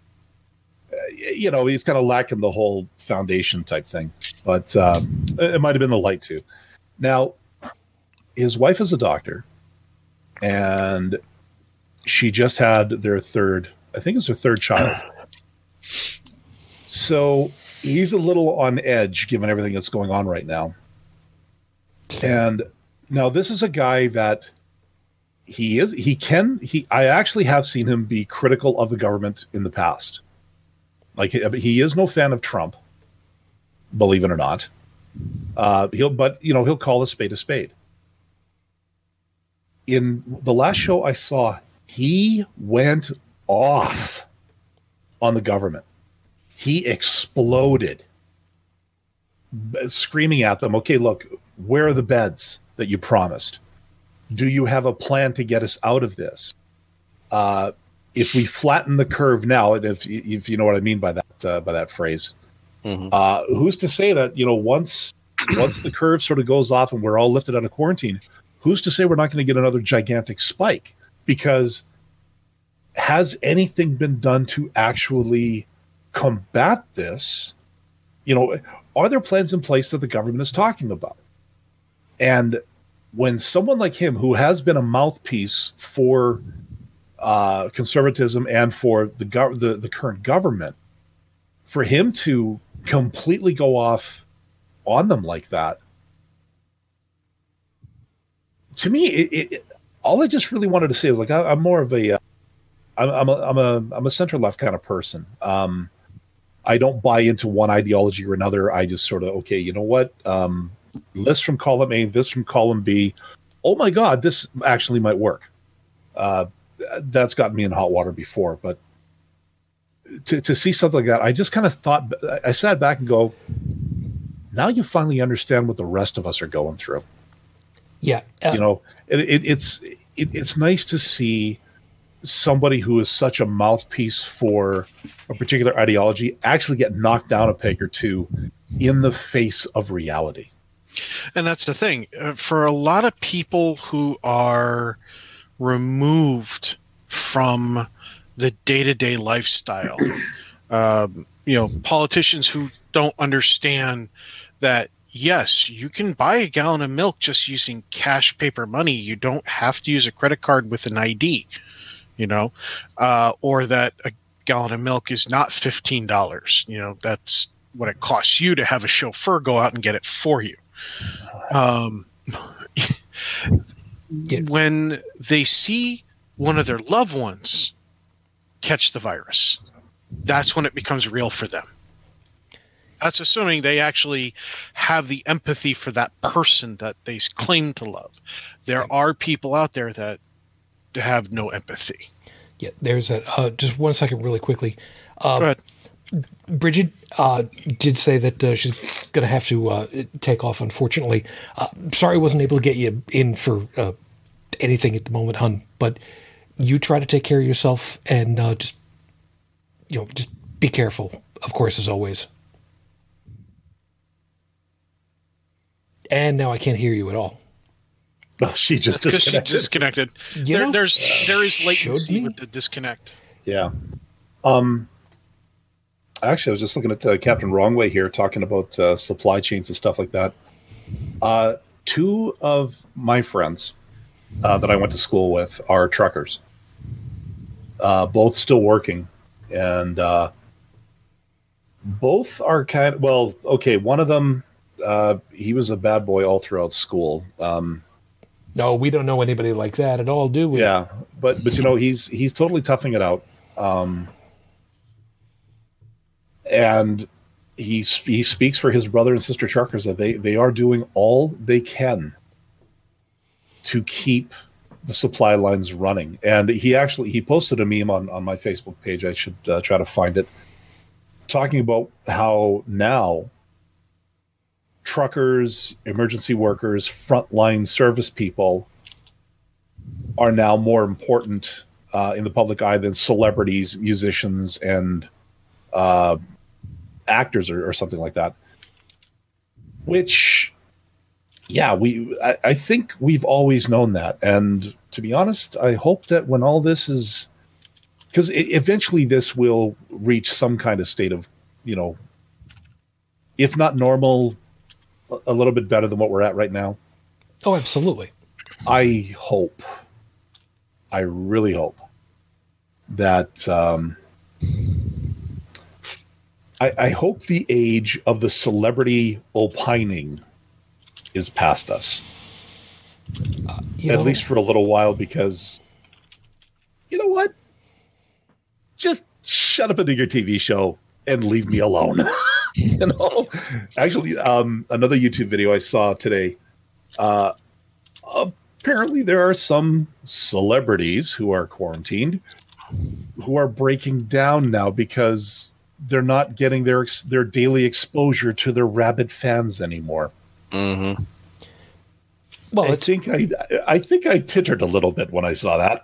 Well, I mean, that's kind of part of the reason why I wanted Tom to get out a little bit, this way, because he doesn't get to get into New York City anymore. Because it's kind of, I'm trying to be nice to him. I'm kidding. I'm teasing completely. Obviously, it's just because he's got more hair than me, I think. No. Okay. Let it go. Let it go. Let it go. There's footage there somewhere. Yeah, only because you keep it short. Yes, there's a reason for that. There is a very good reason for that, and I've seen it. Yeah, well, there's a whole other thing. No, the piece that I wanted to get to, though, with all this is, Stephanie had put it over in the live chat. The whole government is not informing the public, so people are in a flat panic. Mm-hmm. Stephanie is speaking specifically from the UK. However, the point is sound. And that's part of what I was talking about earlier. We have the acronym for it is FUD. Fear, Uncertainty, Doubt. Because when the absolute tippy-top head of the organization says one thing, and then the people who are actually knowledgeable about the topic actually say, okay, let me go ahead and give you the real. It's like going out there and saying, okay, so we've got a swimming pool. It's being filled up right now. Your horses are over there, and we've saddled them up so that you can go out there, and we're going to put mermaid tails on them so you can go out there and play water polo. Then you've got the actual referee coming over and going, okay, no, there are no horses. Yes, there is a swimming pool, and you guys aren't going to be having to wear a saddle. You kind of see where this starts to get a little... I mean, what's going on, people? I think that's where part of the problem is, that people want to go ahead and say whatever it is that spews out of their faces. And this is one of the things that, I talked with Tom, just a little bit before we came to air, that we have been dealing with, both of us. Him more than me, at least directly, with people who just want to spew and regurgitate and vomit whatever moronic things they think are right, and then scream bloody murder when you say, well, can you prove it? And there's nothing we can do about it. That's the thing with people who don't know how to make or won't make value judgments for themselves. They are constantly seeking either an air of certitude, or they're motivated to repeat the opinion of somebody in who they trust, who they see as... It's hard to tell what's going on in the mind of someone like that, because, we're all interested in our own survival. Now, are we responsible for our own survival or not? That's really what divides us, because people who are not responsible for their own survival, who defer to authorities and news outlets and politicians and all that for whatever they say, since they won't make value judgments for themselves, all they know to do is to repeat the quote-unquote best available source. So since they're not willing to decide for themselves, the validity of whatever they've heard, all they judge... Their reasoning process is basically one logical fallacy after another. But, I mean, they're just going to... If everybody around them is healthy and they're all saying the same thing, well, they're going to say the same thing too. And if everybody is watching a certain news outlet, and the news outlet has a certain, message or whatever, dictate, dogma, whatever you want, they're going to follow that if everybody else does. It's only when the people around them start to get sick or, fail that they're going to change their sources. Yeah, there's two pieces about this one. Captain Rowwade also said the people doing the most spewing is in the media. That kind of tails into what we were talking about earlier, where you're selling advertising more than you're actually doing the job of disseminating information to the public, which is a problem. We know. But another piece of it, which is kind of going along with what Joseph was just saying, Tom, and kind of how this ties into what was going on with your mom going down the rabbit hole of stuff. There is the problem of just sinking into an echo chamber and not realizing that you've done it. But there is also the equal problem that, like I said, we've both had to deal with, especially in social media, where not having an echo chamber really opens it up to people who just want to scream with a megaphone, and again, will just scream at the top of their damn lungs, and then when somebody goes, could you actually show me where this is true? Suddenly blow a goddamn gasket, yell and scream, rant and rave, claim all kinds of things, like a certain lady who was once in the band did earlier today, which yes, I'm not naming names because I don't want to, but you know exactly what I'm referring to. I mean, how would you suggest that we concern over our own mental health through these times where there is the conflict of, I don't want to be in an echo chamber, but I don't want to feel like I'm being abused by all these people that I've let into my inner circle? You cut out there. Did I cut out for you? I'm sorry. You did, yeah. Right at the end of the sentence. Okay. Basically, we don't want to be in an echo chamber because that's counterproductive, but staying open for all these people who are toxic and want to spew obviously false information, who don't want to be corrected. How can you, as somebody who has been a first responder, who's gone through stuff that we not only don't want to think about, but probably can't even conceive of, how do you suggest that we try to save ourselves from that level of what turns to be abuse, basically, in these times where we've got 24/7 stress like nobody that's under 100 years old could possibly imagine? Yeah, I don't know if I have an easy answer for that. If there was an easy answer, we wouldn't have you on the show to talk about it. We'd do it ourselves. So there was a point where I was, when I was an instructor in the police academy, where they still have it.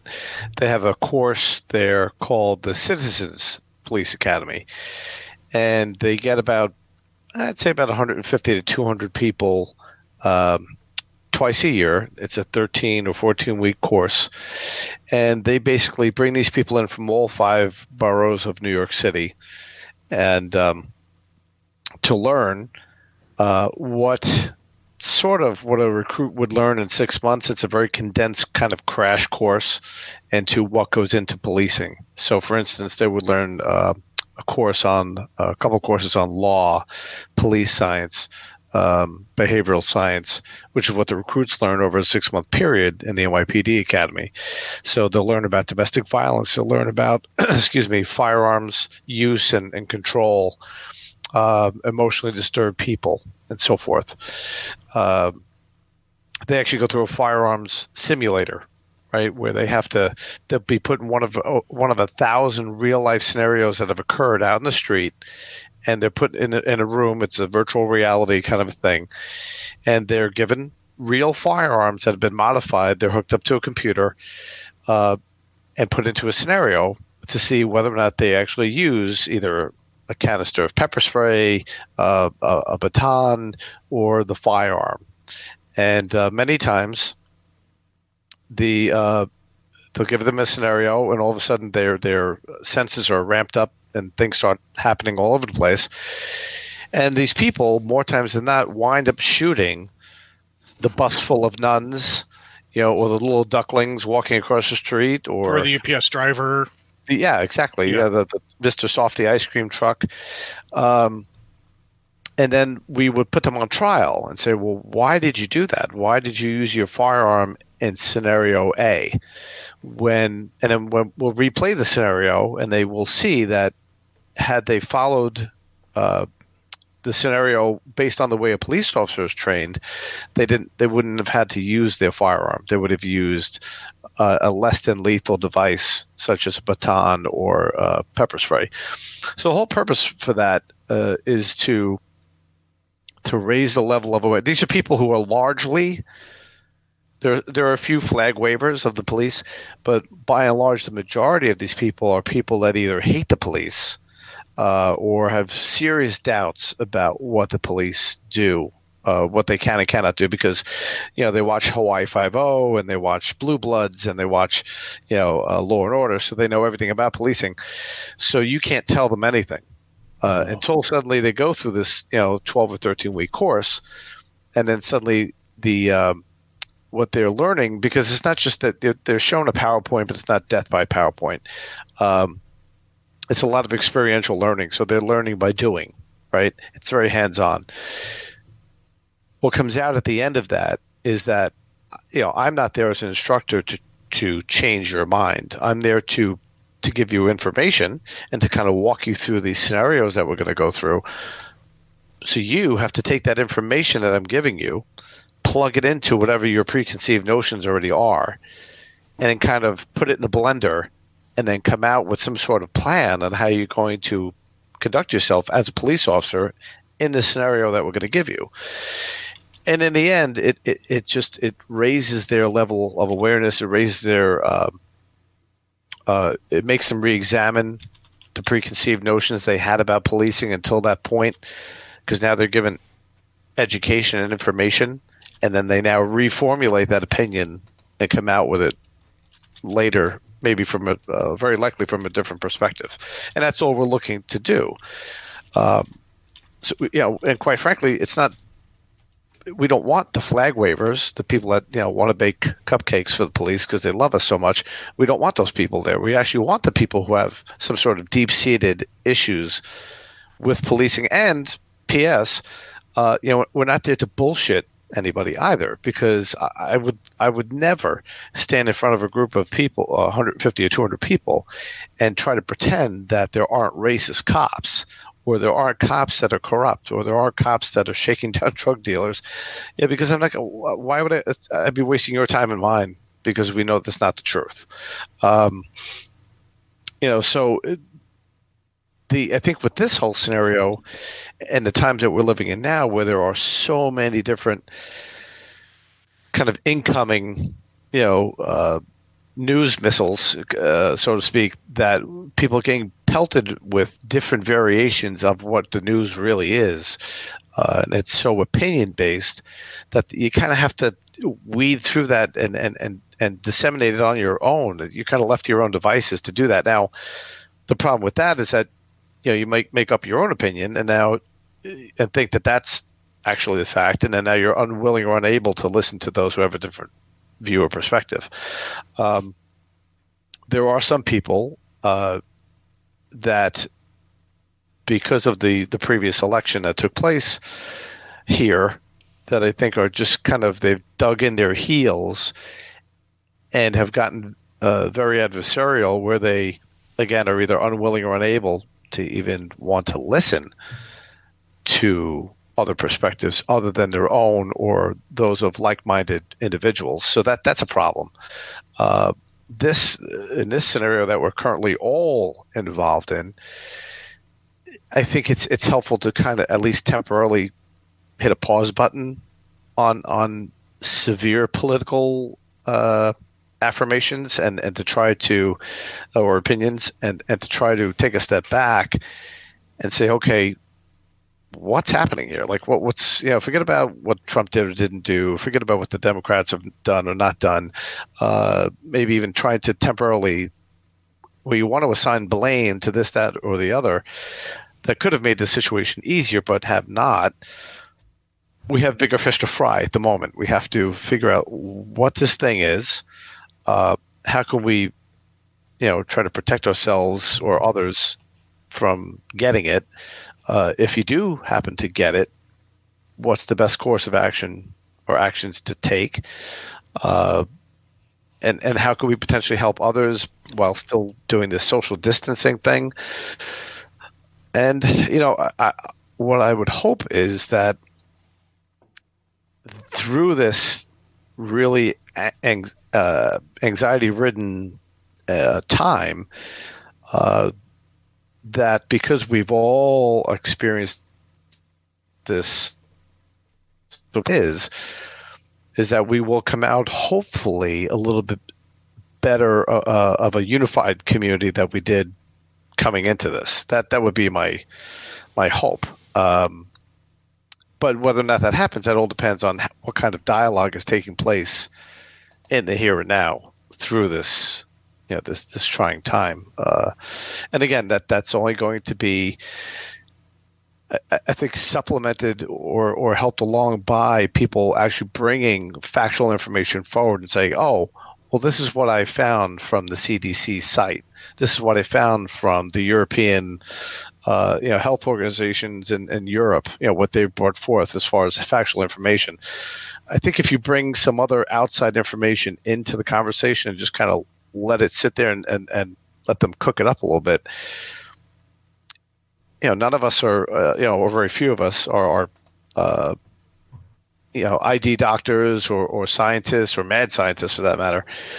So if they're given information by people who are in the know, how they're going to argue with you about that? If it's, again, medically or scientifically sourced information versus, political information that's coming through the pipelines, whether it's coming from politicians or from various news sources that are leaning one way or the other, right?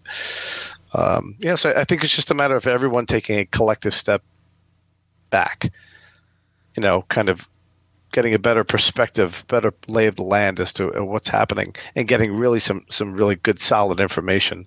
Because at least from a police perspective, that's how we were able to, and still are able to, avoid riots. When a situation has presented itself where a police officer has taken action, and maybe that action, whether it be physical or through the use of a defensive weapon, has resulted in the injury or death of a citizen, it doesn't take much for something to spiral up out of that.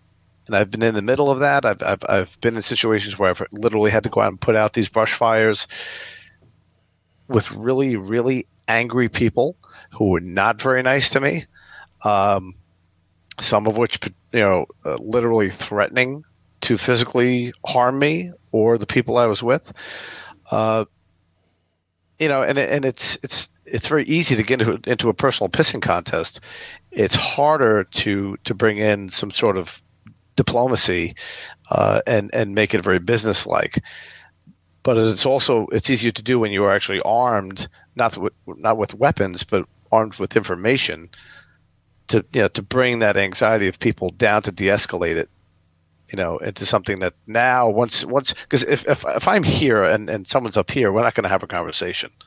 We have to get to a point where now we're on some sort of equal footing, and then we can have a conversation and try to hash this out the best way we can. It's a scary situation. Look, I think everyone is rightfully scared and anxious. Look, I have 9/11 induced asthma, and acid reflux. I've had 3 operations on my vocal cords from reoccurring precancerous polyps. So I don't want, to get this thing. Yeah.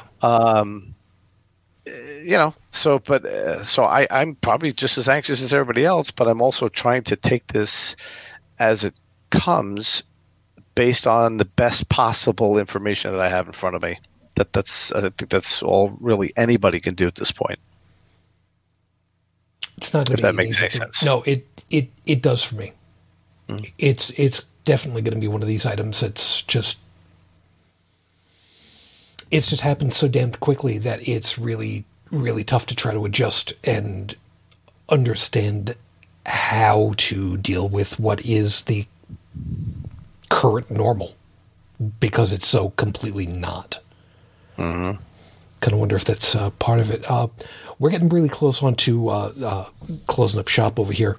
So let me check in with the rest of the other hosts, see if there's anything that's kind of waiting on the table. Which, by the way, the thing of losing the stream again earlier. Yeah, I got a little message from Windows that said, "Hey, we've got updates that are pending for you, so you're going to want to update your computer and shut it down later." So now we know what was going on. The stupid thing was grabbing stuff in the background, even though I've told it before, don't do that. So now, yeah, well, considering that, on the screen, I'm checking my CPU usage, and it says that I'm not even breaking 10% usage.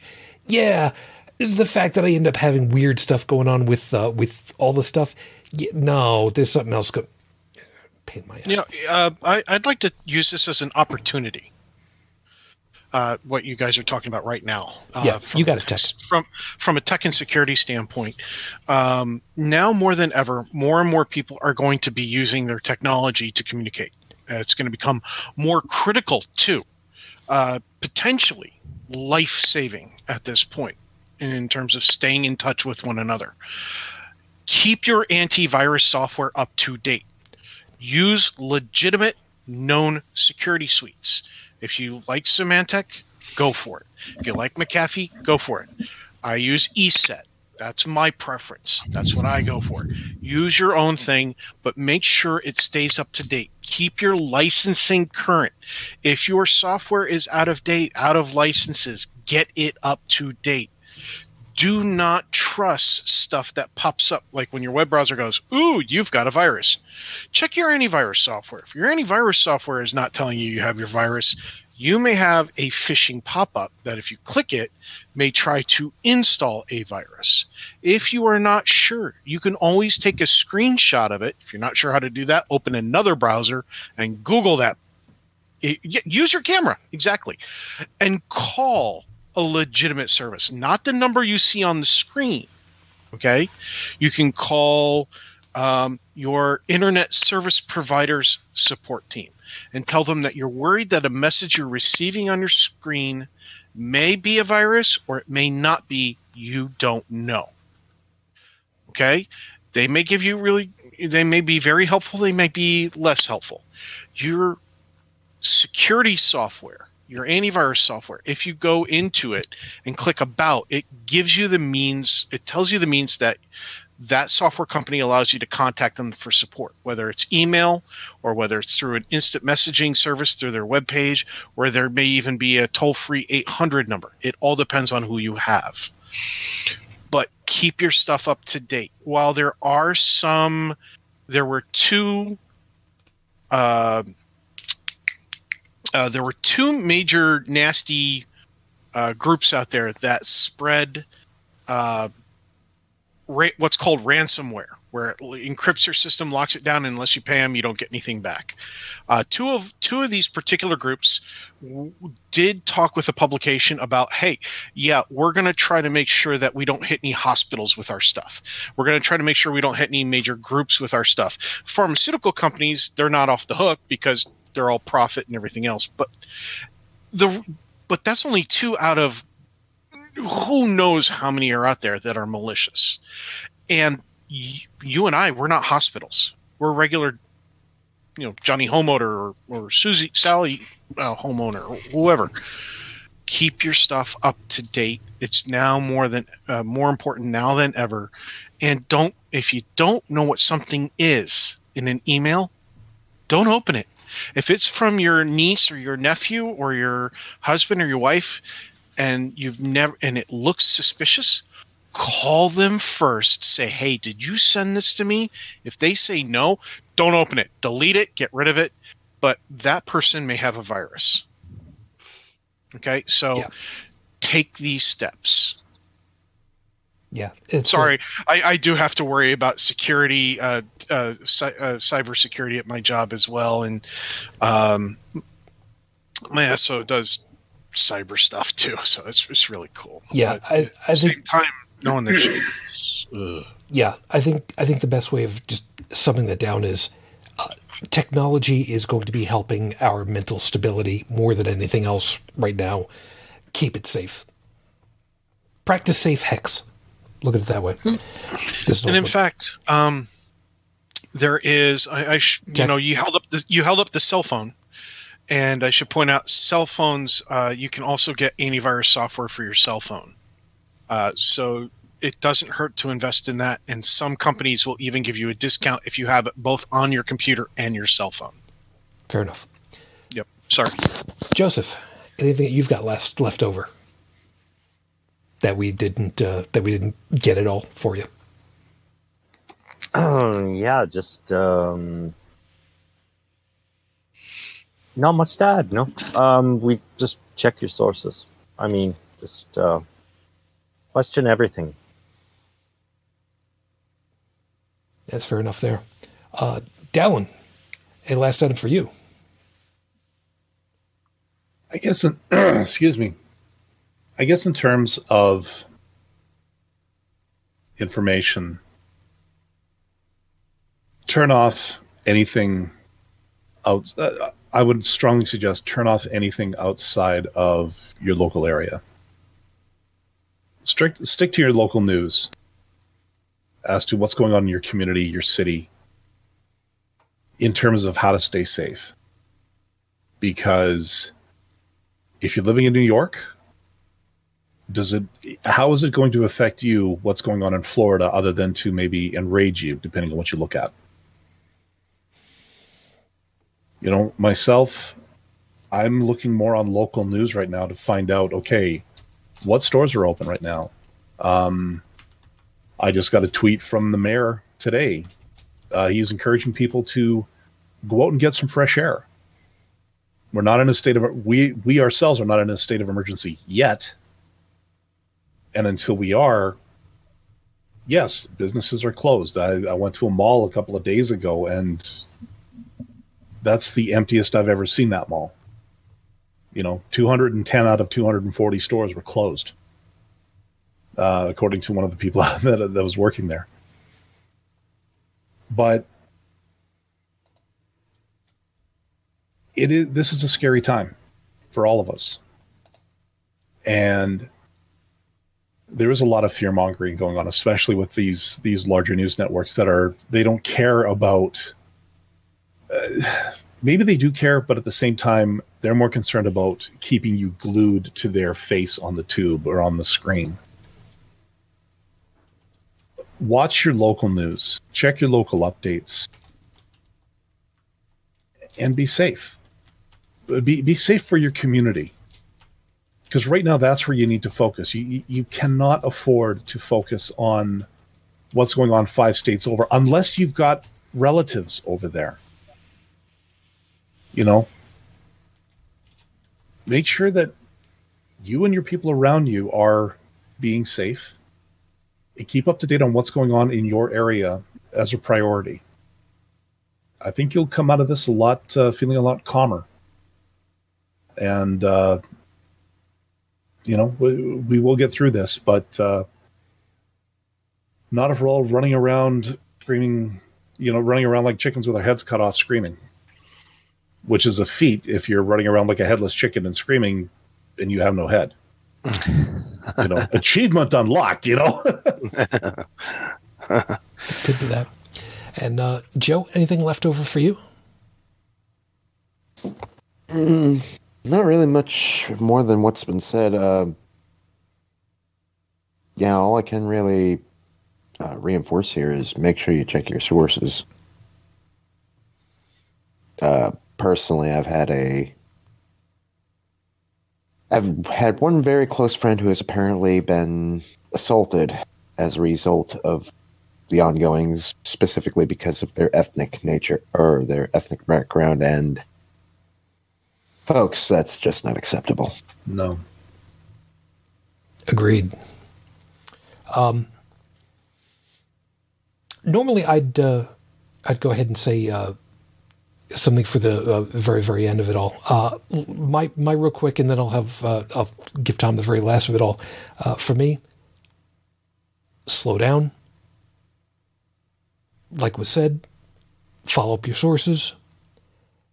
Try to just remember that you're living through effectively what happens over here in the Buffalo area when we have lake effect snows and 7 feet of snow dumped on you in a 24-hour period. You might remember that back in the 90s. Or hell, where I live, 2 inches of snow and a whole bunch of people going, ah! Yeah. Snowmageddon! Short version. No, seriously. We had 2 inches of snow and they were calling it Snowmageddon. Yeah. Short version. It sucks now. We know. We're going to do our best to make sure that we're here to try to help you get through, again, mentally. That's going to be one of the hardest pieces to kind of deal with because, you know, but just remember something that I have in the show notes all the time. It's okay to feel lonely. don't ever think that you're alone.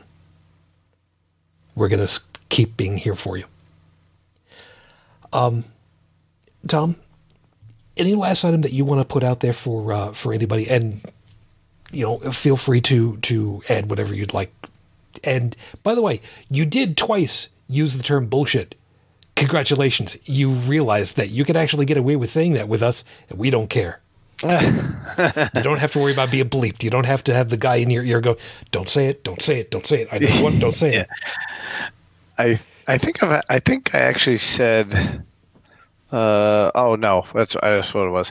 There was a mass shooting, one of a number of mass shootings that had taken place, maybe about a year or two ago. And I'm wondering which one it is that you're going to make reference to here. I'm trying to remember which one it was. It might have been Parkland, Florida. But I think on CNN, I almost said shit, but I don't think I did. I did say that a large majority of politicians don't give a rat's ass about about the average American, and they should get off their asses and do something about it. Yes. Something to that effect. Yeah. I do remember that. Yeah. Yeah. But now I at least on CNN, they say shit all the time now. So apparently that's okay. Cause it's cable news. So I guess they can get away with that with the networks can't get away with that. I think, we covered a lot of bases here. It's just a very, it's just a very weird time. It's weird not for the last year or so. I've been on contract with a local private school in Queens to upgrade their security measures there. And, we were supposed to be on a 2-week break the last 2 weeks of March anyway. We left the day, I guess it was Friday, a week ago Friday, we left. And we're going to be off now at least till April 20th. But that's assuming that things with this curve kind of flattens out. If it doesn't, then they're very willing to extend that potentially another 2 to 4 weeks. That's just unheard of. Not going to work for weeks on end. Or school. And as somebody who wanted to be a teacher, by the way, I know full well that there is a state-mandated number of days you're supposed to be in school. Otherwise, you don't graduate. And they now have to do, on top of everything else, scramble for testing, which my little one has said, by the way, that because he's a senior, that all the AP and Regents and all that stuff is going to be shifting to online testing. But the legislators have got to go ahead and try to push through, okay, what are we going to do for this year to say, you don't have all the days, but we're still going to pass you? I think, if I'm not mistaken, I have a meeting next week with the head of school and the administrators to talk about. That's one of the things on the docket. And with public schools, I think it's 180 days.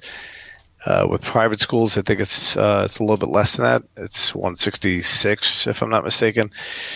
But in any event, I believe, Regents and or AP exams are going to be waived to some extent.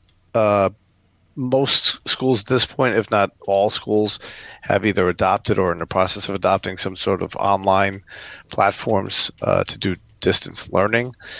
So they could at least get the content that's normally required for them in order to finish the actual school year and be able to level up. And for those that are seniors to graduate. That's the last I'd heard about that. I believe that's still the direction that they're going. But that also brings up another good point for those that are younger. How do you explain what's happening to them when reference to explain that, right? So especially with much younger kids, grade school level, preschool through 5th or 6th grade, let's say maybe preschool through 5. that's a challenge, I think, for young children to try to explain to them why suddenly they're not just on a break. It's not spring break. It's spring break plus plus plus, and they're suddenly not in having to go to school or see their teachers or go to gym class and have all the other experiences that they would normally have during a normal school year. So that's something that I think that parents, godparents, aunts, uncles, what have you, have to kind of shift on the fly to try to bring some sort of sense and a sense of normalcy to them, so they're not traumatized by what's happening or fearful that suddenly this strange thing that's floating around is going to come and hurt them or hurt their parents or their siblings. So that brings a whole other level to this. So, but like I said, I think if everyone kind of just remains alert and aware of what's happening, and they're listening to the best possible guidelines that are given at that time, then hopefully this will kind of pass. It's no one seems to really have all the answers, which is disturbing for those lay people, like myself, who are counting on the experts to have all the answers. But I think we're just going to have to just do the best we can with what is being thrown at us, and hope, that this passes sooner than later, and then we can get back to some sort of, new normal after this is gone, and hope that we, in the end, will come out in better shape than what we went into it with, aside from the obvious, losses that have already been, suffered by a number of people, which is awful too. So, yeah, I really hope that this will just will not linger, because I think the longer it lingers, that's when you're going to start to see people getting a little antsy and people, when they try to shop now, are going to get a little more on edge, a little more violence. There's already violence, as one of the other hosts was saying, people against people in the Asian community. But the other grounding part of this, too, is that we do have, as of now, we do have electric. We have our lights. We have our internet, for the most part, aside from the dropouts. Right? We do have the ability to obtain information, whether it be via television, radio, internet. We have, as far as we know, good, clean water, so to speak. And so all the basic functions that kind of hold society together on a basic level are still operating pretty normally. If one or more of those things change, that's when you start to see the shift in the behavior of humans. And I've seen that. I've seen it when I've been to some of these disasters. That's where it gets really hairy. This is hairy enough. If one or more of those things fall off, then that's where we have to be a little more creative as to where we're going as a people. So, and I wish everybody the best. I hope everyone comes out unscathed as possible. All right, appreciate it.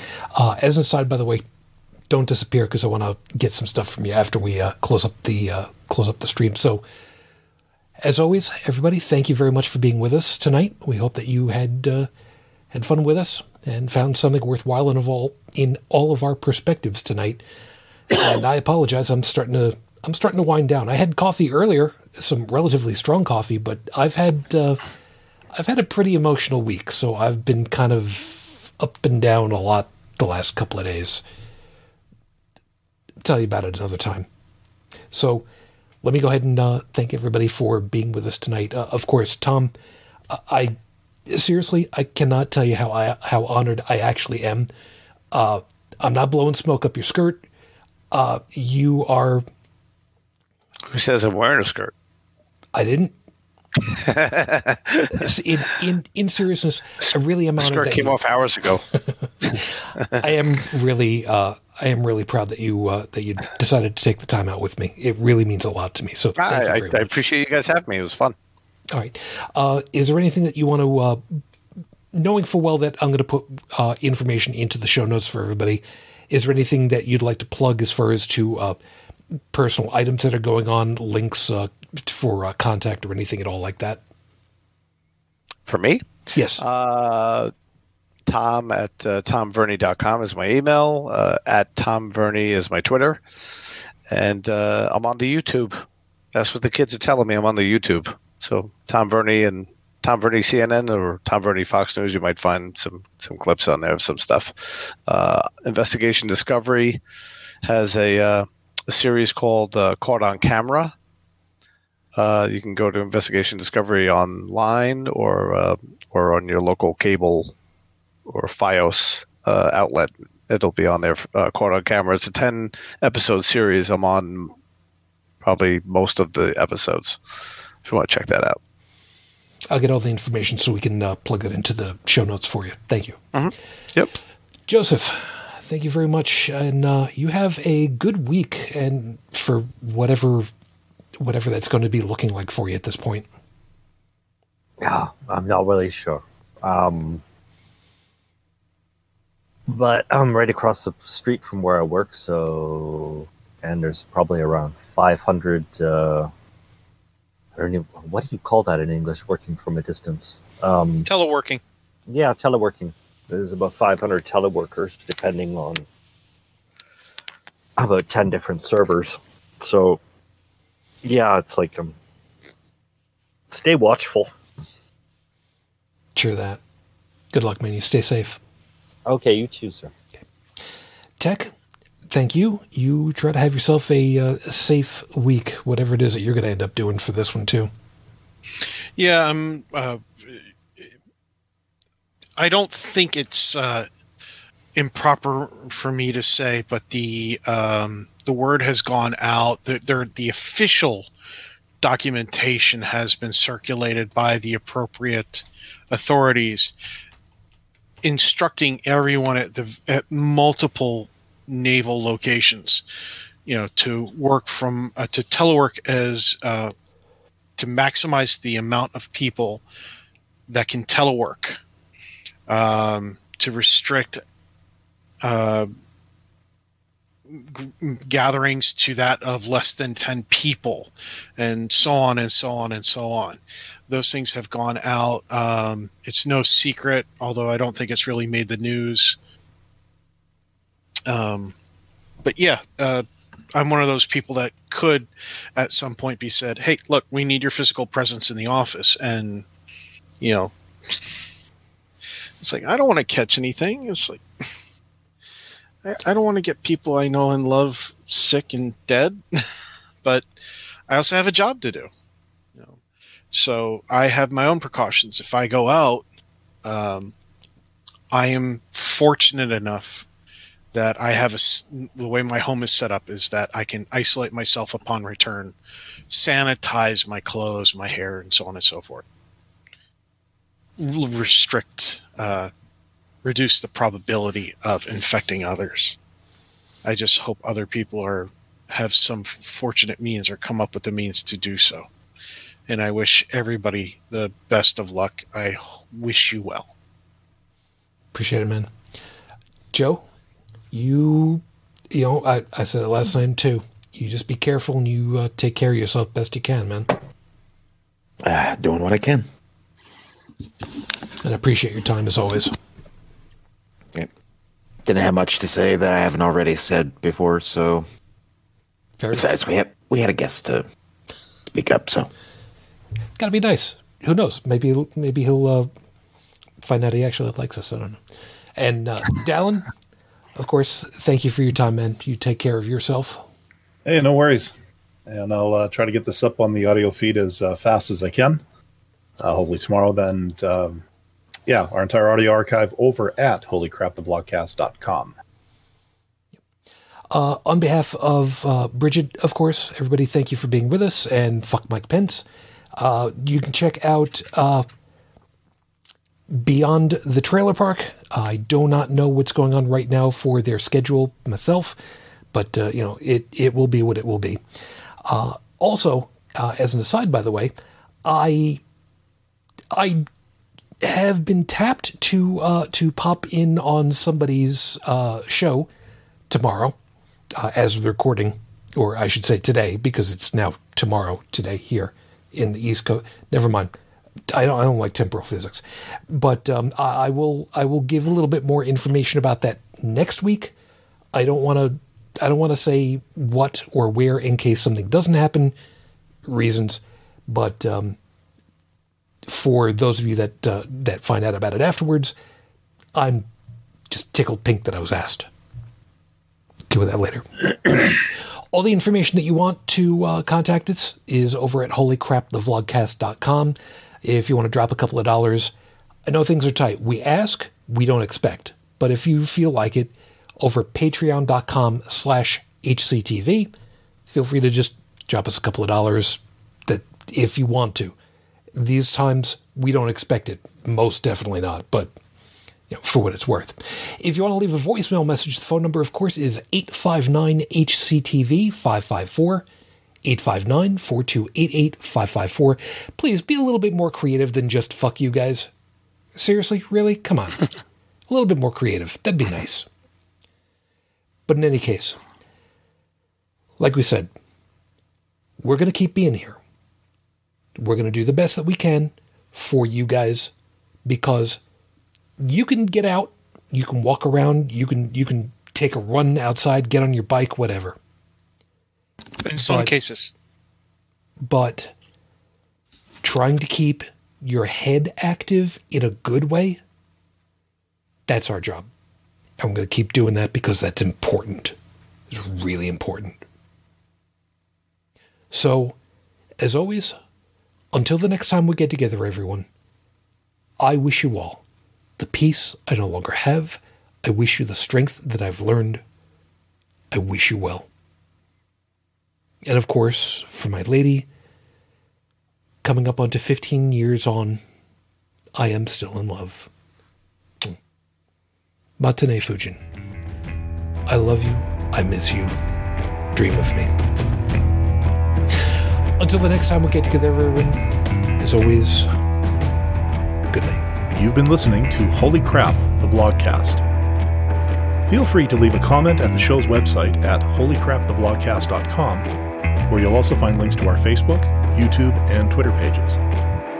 Theme music is Twisted by Kevin MacLeod, available at incompetech.com. And on behalf of all of us here, thank you for listening.